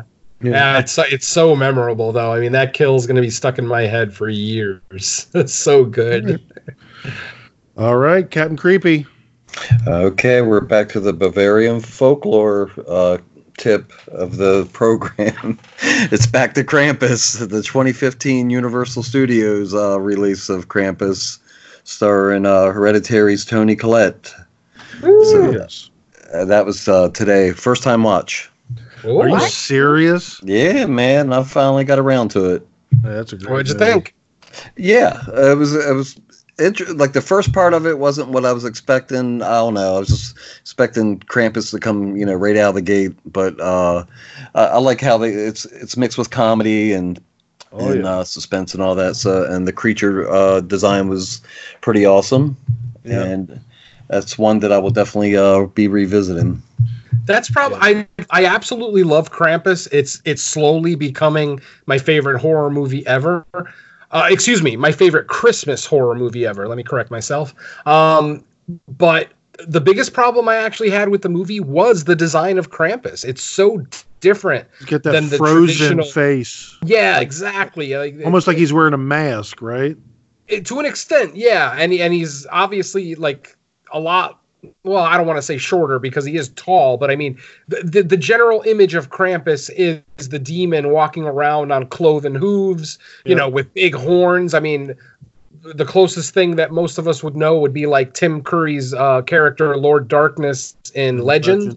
That's the more traditional look of Krampus, and he always has a very long tongue, you know, sticking out of his mouth. They definitely took some artistic liberties with the design of Krampus. I don't dislike it by any stretch. I thought it was a little subtle, which again is okay because they went more over the top with the other characters, the gingerbread guys and the toys and everything else. So the fact that Krampus himself is kind of more of a subdued antagonist still works for me. But I love the original design of Krampus, like the traditional design of Krampus. Yeah.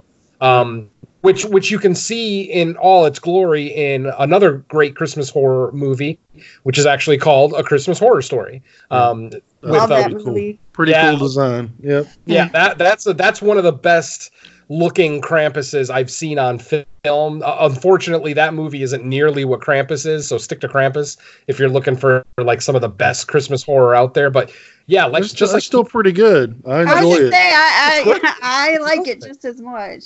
Yeah. No, I do too for different reasons, though all the shorts in it didn't really work for me. I absolutely love the Changeling story.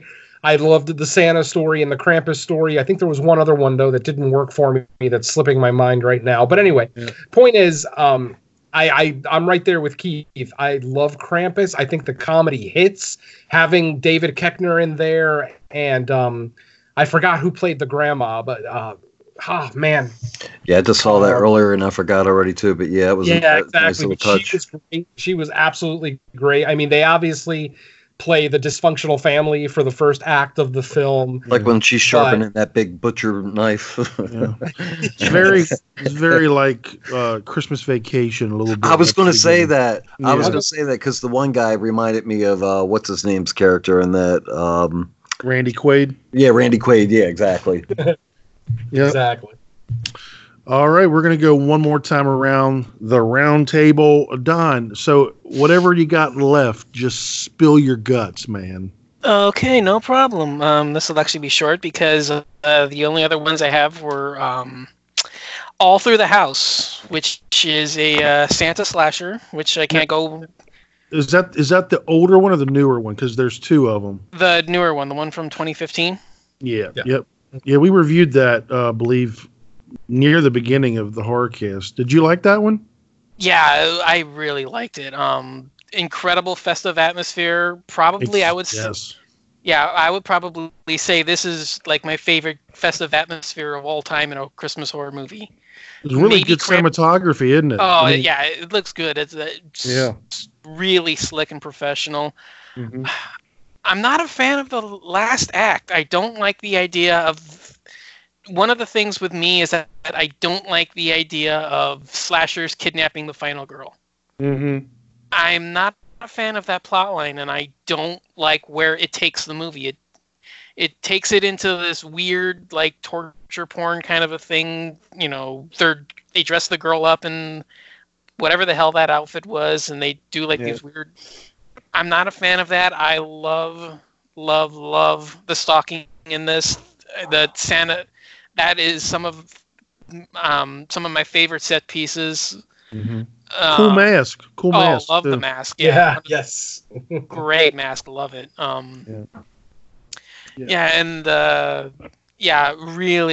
Really enjoyed that one. And then the other one I saw was Mrs. Claus. So kind of ironic. Those are the last two I had saved, but. I would have to say that All Through the House is definitely an underrated and underseen Christmas slasher because it's definitely got its issues. It's not perfect, but man, I remember watching that and I was like, man, finally somebody is doing this well, like using the Christmas decorations and just capturing like Christmas and then horror happening in the middle of it. Exactly. You know? Yeah. It was just, I mean, and you would sometimes the only light you would see would be from the Christmas lights. Yeah. You know, and just the colors and stuff. Yeah. I need to revisit that. Yeah. What's he done since? Phew, I have no idea. No idea. But we should look it up. Yeah. All right. Well, it's my turn to go, and I got a bunch of stuff I'm going to go right through that I did want to mention. I saw a movie. By the way, there's 2 movies from 2019 entitled I See You. The first one stinks. Okay. That's on my pile of crap, which I'll say here in a minute. But the second one just came out in December, the 6th. It stars Helen Hunt. It is directed by Adam Randall. And I'm going to say that this is more of a thriller. There's like a crime drama thriller / horror. There is some horror in it. But strange occurrences plague a small-town detective and his family as he investigates the disappearance of a young boy. It's good acting. There's there's a twist in it that I wasn't expecting. I was expecting like a supernatural type of thing, and that's not what happened. So it's definitely worth your time if you like those sorts of movies. It's got a little bit of a mystery, a little bit of a twist. So go check that out. I See You. This Is Our Home is 2019, just came out December 3rd. A struggling couple's weekend getaway goes awry. I was trying to say haywire or awry. When a child arrives in the middle of the night claiming to be their son. Oh. Yeah, this is a weird movie. It's ultra low budget, but it's shot really well. There's a couple that go away. They're struggling. I think the man has kind of, I wouldn't say necessarily forced, but encouraged the woman to get an abortion. And in the middle of the night, there's a knock on their door, and it's a full-grown, like 10-year-old boy, and he's creepy and weird, and he's calling them mom and dad, and it just goes from there. I think that it could have been creepier. They could have done a little bit more with it, but hey, I don't think this guy has really done much. Omri Durrani is his name. I've never heard of him before. Let me see. He's directed 14 movies. Well, most of them are shorts. And the last one he directed was How to Get Girls. So, I'm not sure what kind of movie that is, but yeah, this is worth a watch. It's a slightly above average, but it is not. It's not like end of the year list type of thing. Next one is called The Night Sitter. Jerry, have you seen this yet? I have not. Oh man, The Night Sitter is really good. August 9th is when it came. August 6th, 2019 is when it came out. I believe you can rent this somewhere. I forget where I saw it. YouTube or Amazon Prime or something. A con artist poses as a babysitter to steal from a wealthy occult enthusiast. One of the kids she's sitting unwittingly summons a trio of witches known as, guess what? The Three Mothers. Oh, no. Yeah. So this, number one, has one of the coolest posters of the year. This is like a comedy / horror. This girl is a con artist. She's going in to this really nice house, and the guy is a occult collector, and things go crazy. And what it is it's like a love letter to like Argento and all of that because of the colors and the way that it's shot. It's a pretty good movie to check out. It's called The Night Sitter. On Netflix, there's a movie called The Heretics. written and produced by our buddy Chad Archibald, who is one of the better younger directors up from Canada. This one was filmed in 2017. It's just come out this year on Netflix, and it says after she's kidnapped, a young woman begins to undergo a strange transformation. Basically, a cult kidnaps her, and she kind of changes. And I'm not going to go into spoilers. I've seen this several times. I really like it, and I wanted to bring it out to the forefront because I don't think anybody's talking about it or has even seen it. Has anybody seen it here? Yeah, I saw it in the theater last year. Yeah, I enjoyed it. It's good. Yeah. And then The Cleaning Lady is one that I saw. Came out at the beginning of the year, and it's really crazy. It's kind of like a slashery type movie. As a means to distract herself from an affair, a love-addicted woman befriends a cleaning lady who is badly scarred by burns. She soon learns these scars run much deeper than the surface. Yes. So it's got a creepy cleaning lady with a disfigured face. So that's a decent movie. It's above average. And now my pile of crap, people. I'm just going to go right through it. These over the past 2 weeks: The Tombs, Red-Handed, Beneath the Leaves, Dead Con, Pull, or also known as Pulled to Hell, are all in the pile of crap. Do not watch those. Those stink. And then there's another one that, man, I was so looking forward to watching this movie because I was like, maybe this is a hidden gem. I'm a sucker for period piece horror. That's why I loved The Nightingale and I loved The Witch and all of that stuff. And there's a movie I found, and I don't remember where, probably Amazon Prime. It was called Necromancer. Anybody heard about this? I mean, I've seen multiple movies with that name. I've seen the name pop by on Facebook several times, but yeah. Well, this is it says it's a UK movie. It just came out, this year. Hour 28 minutes long, horror. When a group of soldiers decide to flee from the Napoleonic Wars, that first of all, that got me right there. I was like, ooh, period piece. Their journey home takes them through the Black Forest, leading them to an ancient evil in a fight for their lives. I was like, you've got me right there. That like a group of Napoleonic Wars soldiers going through a haunted forest with witches. I was like, oh yeah. Woo. No. Nope. Nope. I was like, man, this is such a good premise. Such a good premise. And I know this is ultra low budget and the costuming and everything looked good, but the script is just not good. And there were really no scares in it. The sound design is horrible.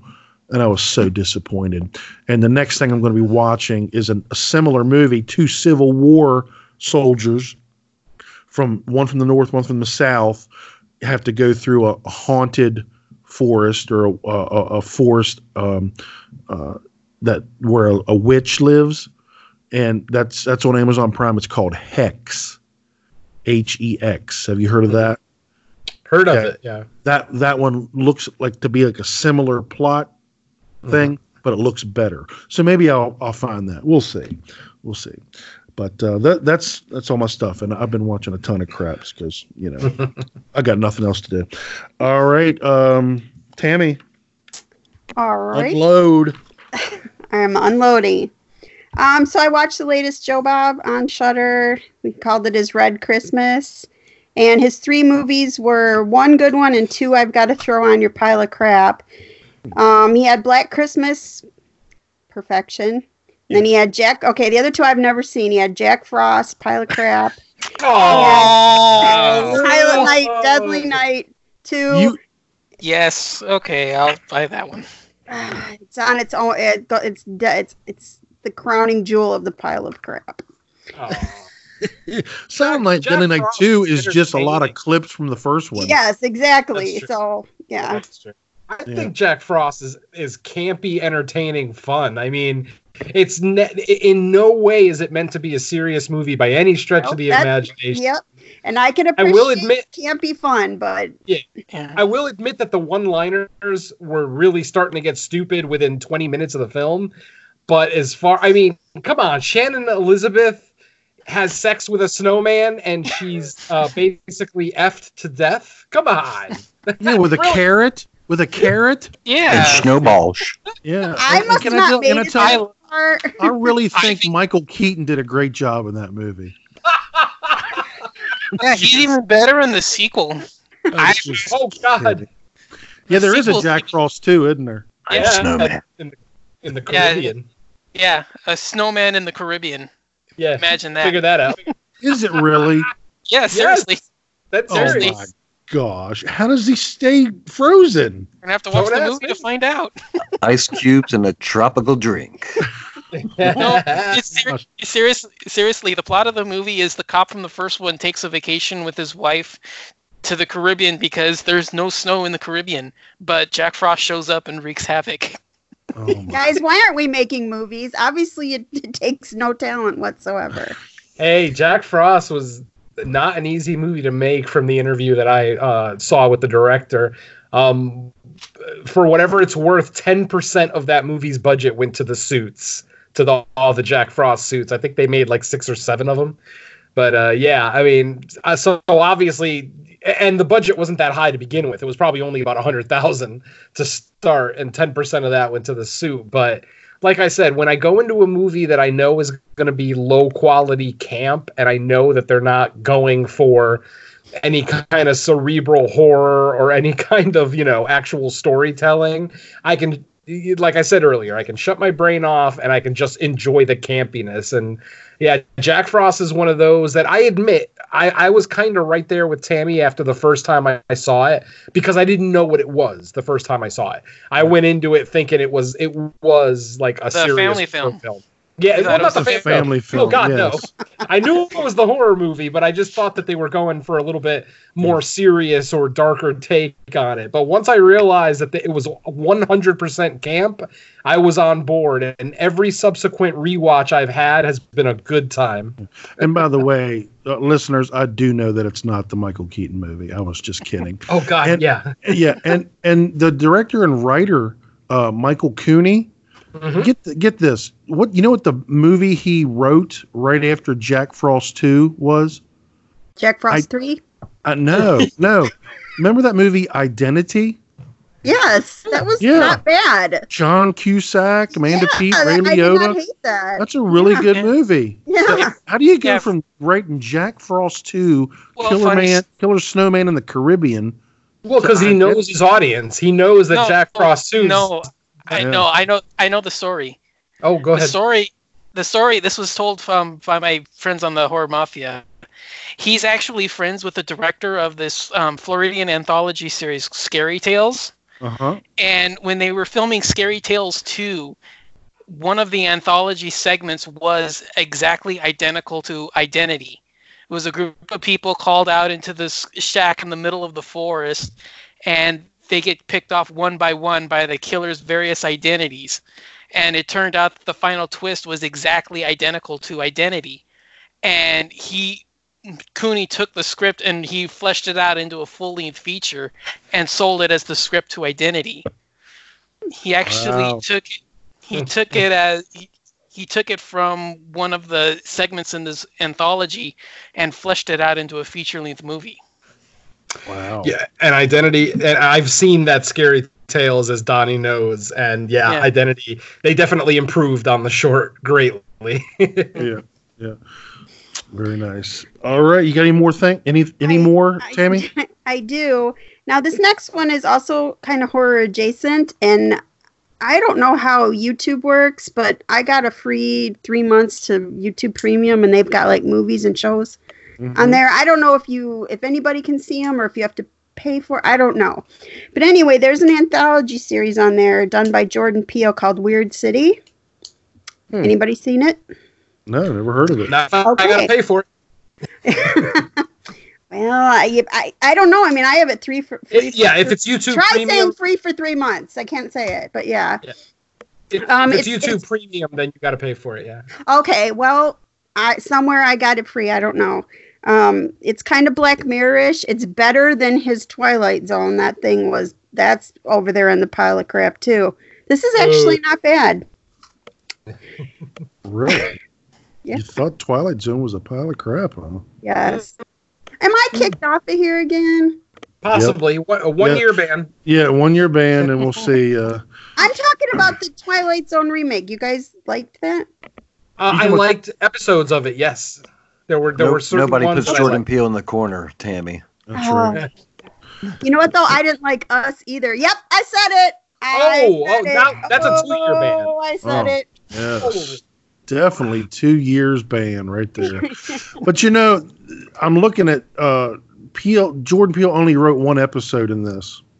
He directed it or something, though. Or what? Yeah. Are you talking about Weird City? Yeah. He's all over it. Yeah. He probably just produced it. It doesn't mean he somethinged it. Yeah, he probably didn't have any creative input on it. Yeah. Yeah, but it seems to be like a Twilight Zone-esque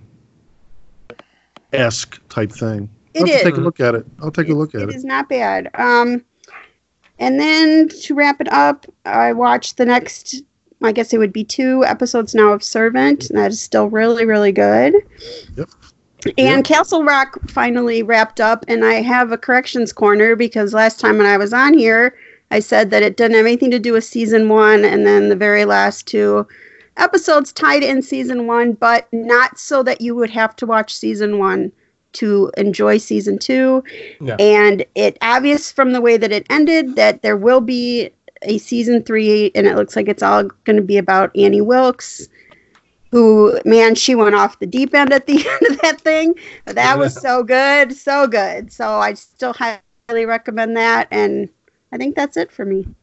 Nice. Yeah, I still haven't watched it yet, but Servant is still good, and I still don't know what the heck's going on. No, anyway. I don't either. Nope. Don't know. All right, Mr. Venom, what you got? All right, the last thing I'm going to talk about tonight is a 2003 Christmas horror film. Once again, this is one that flew under my radar when it came out, even though it stars 2 actors that I absolutely love, and that is Lin Shaye and Ray Wise from RoboCop and Twin Peaks. And that movie is 2003's Dead End. Love that movie. I love that movie. Definitely flew under my radar. I had never even heard of it until this year. And really? Somebody recommended it. Yeah, I had never even heard of it, literally. And somebody recommended it to me this year. I went ahead and watched it. And yeah, I had a really good time with it. It's an incredibly predictable movie. I think most people are gonna call out the ending within 20 minutes easily.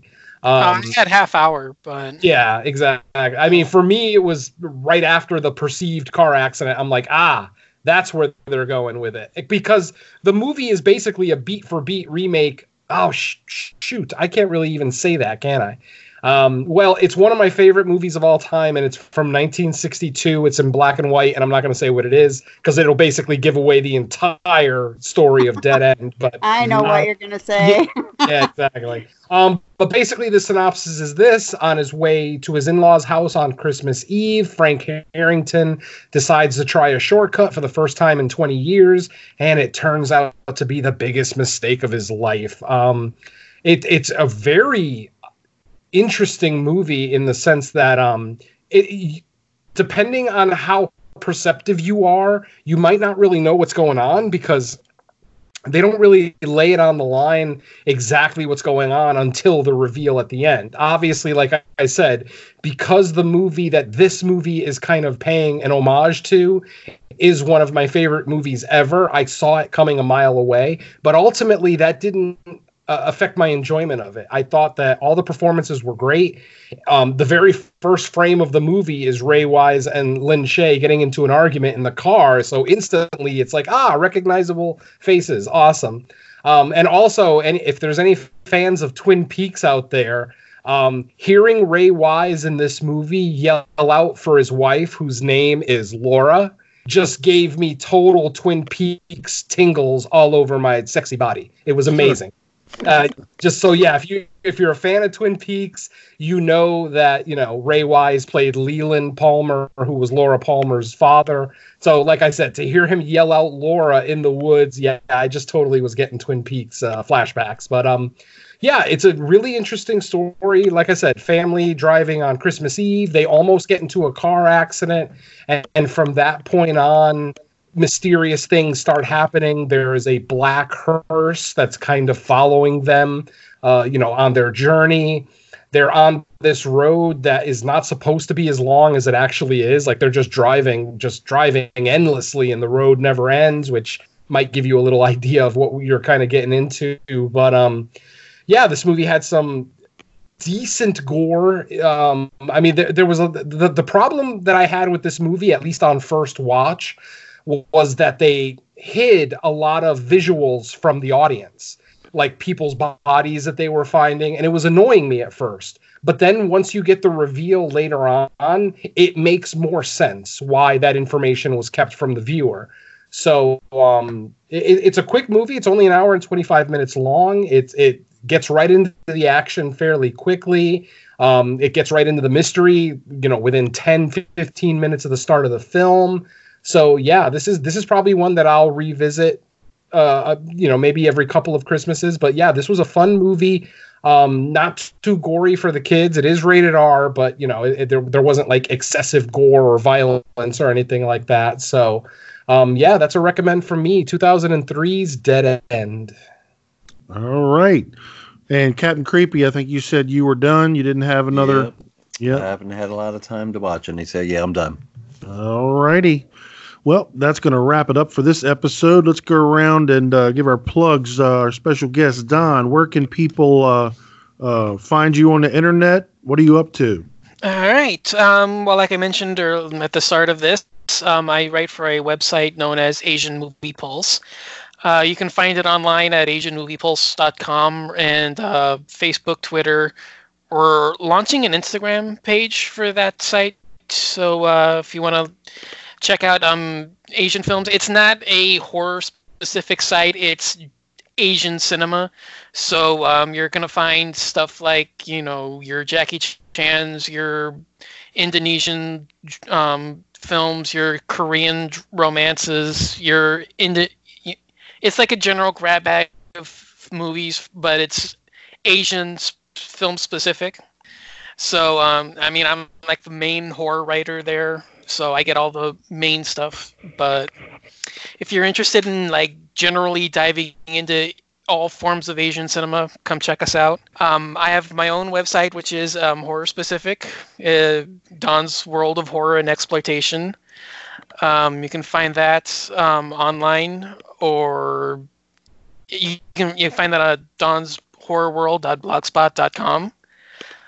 And I do host a podcast with Jerry that I'm going to let him cover. But my main show is The Horror Mafia.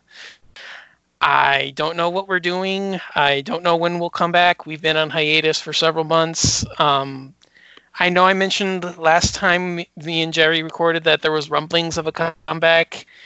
The rumblings have gotten quieter since then. So, yeah, I don't know if we'll be back. I don't know when. So if you want to check the back catalog, we're on Horrorphilia. But other than that, I guess that's all from me. That's all right. We took our sabbatical. This past year we were going for 5 months. So, yep. Well, hope to hear you on the podcast again soon, man. And I hope that you come back here. It was fun having you. Yeah, definitely. All right, Mr. Venom. All right. Well, I'm just going to run down the list of my 47 podcasts so that we don't take up too much time. But of course, as you're listening right now, the Horrorcast, the first show to give me a chance. Thank you, Mark Nato. I will always be in debt to you. And look at what you did. Look at what you did. I started it and can't get the train off the track now. It's like going down the hill. All right. So as far as my other shows, you can hear me on No More Room in Hell. No More Room in Hell presents Fresh Cuts, where we specifically talk about the newest genre releases, either in theaters or streaming VOD, whatever the case may be. You can also hear me on Theme Warriors, Cult Unknown, the Slice and Dice Dreadcast. I recently joined the cast of It's Not Horror, Okay, which is basically just a movie commentary show. So that one was easy to add because there's not really a whole lot of prep. It's just watch the movie and, be silly and stupid, during the commentary. And then the show that Don was just referring to is Underwater Kaiju from Outer Space. It is the brainchild of Jerry Herring from Kill the Cast. You can hear Don, myself, and Mr. Derek B. from the Cinema Attack podcast talk about all things kaiju, including Godzilla, Gamera, Mothra movies. And we're also in the middle of our retrospective of the Ultraman series from the late 60s. So that's always a fun time. That's a monthly podcast, and you can find that one on the Legion Podcast Network.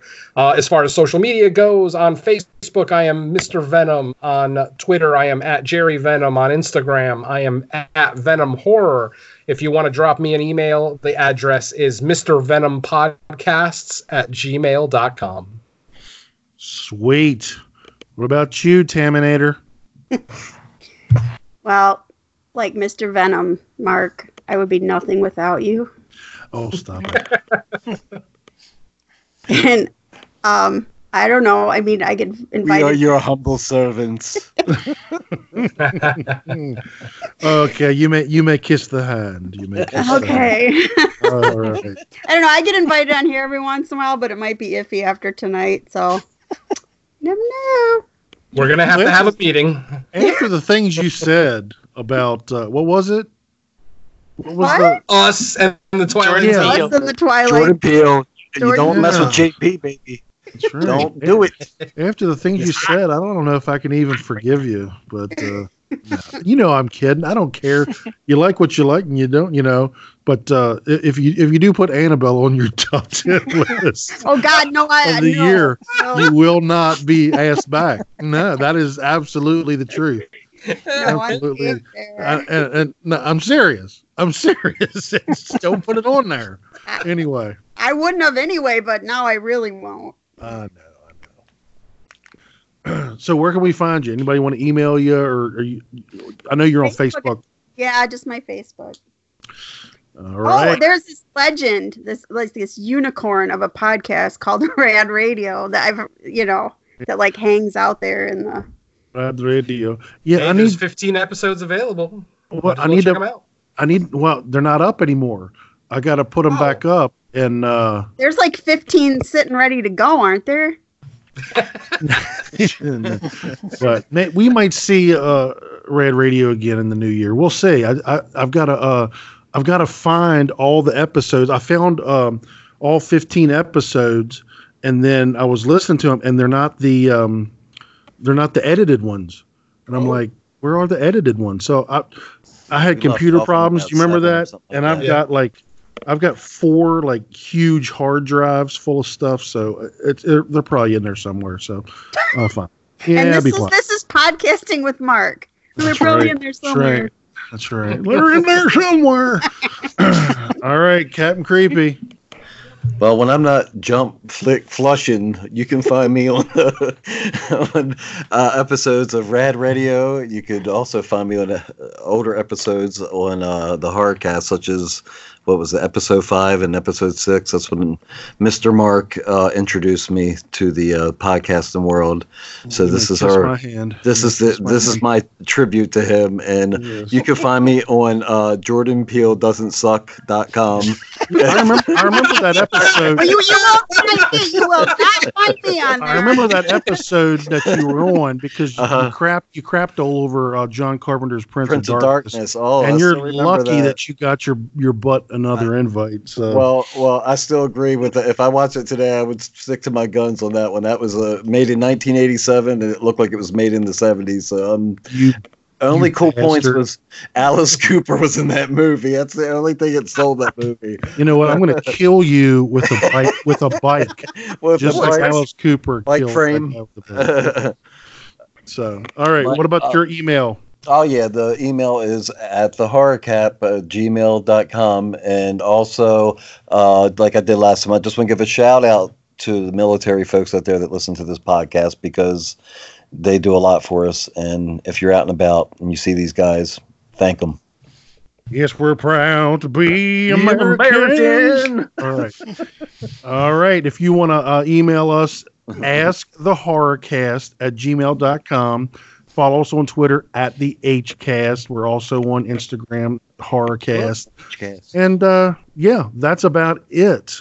Please leave us a wonderful 5-star review on iTunes or wherever. I did want to mention, I've been working hard. We are available basically absolutely anywhere that podcasts are. We're now on iHeartRadio. We're now on TuneIn. We're on Spotify. We're on Stitcher. We're on Apple Podcasts. We're on Google Podcasts. We're everywhere. So no one has an excuse not to listen, except if you don't like us. So especially those of you who don't like Captain Creepy. That's okay. I'm just kidding. Nobody still has sent me any emails to the horror cap thing too, by the way. Please, somebody, for the love of God, send him an email. All right. Walk your dog if you do. That's going to do it for this episode, this Rotten Roundtable episode of the Horrorcast, where we're all killer, no filler. Stay scared.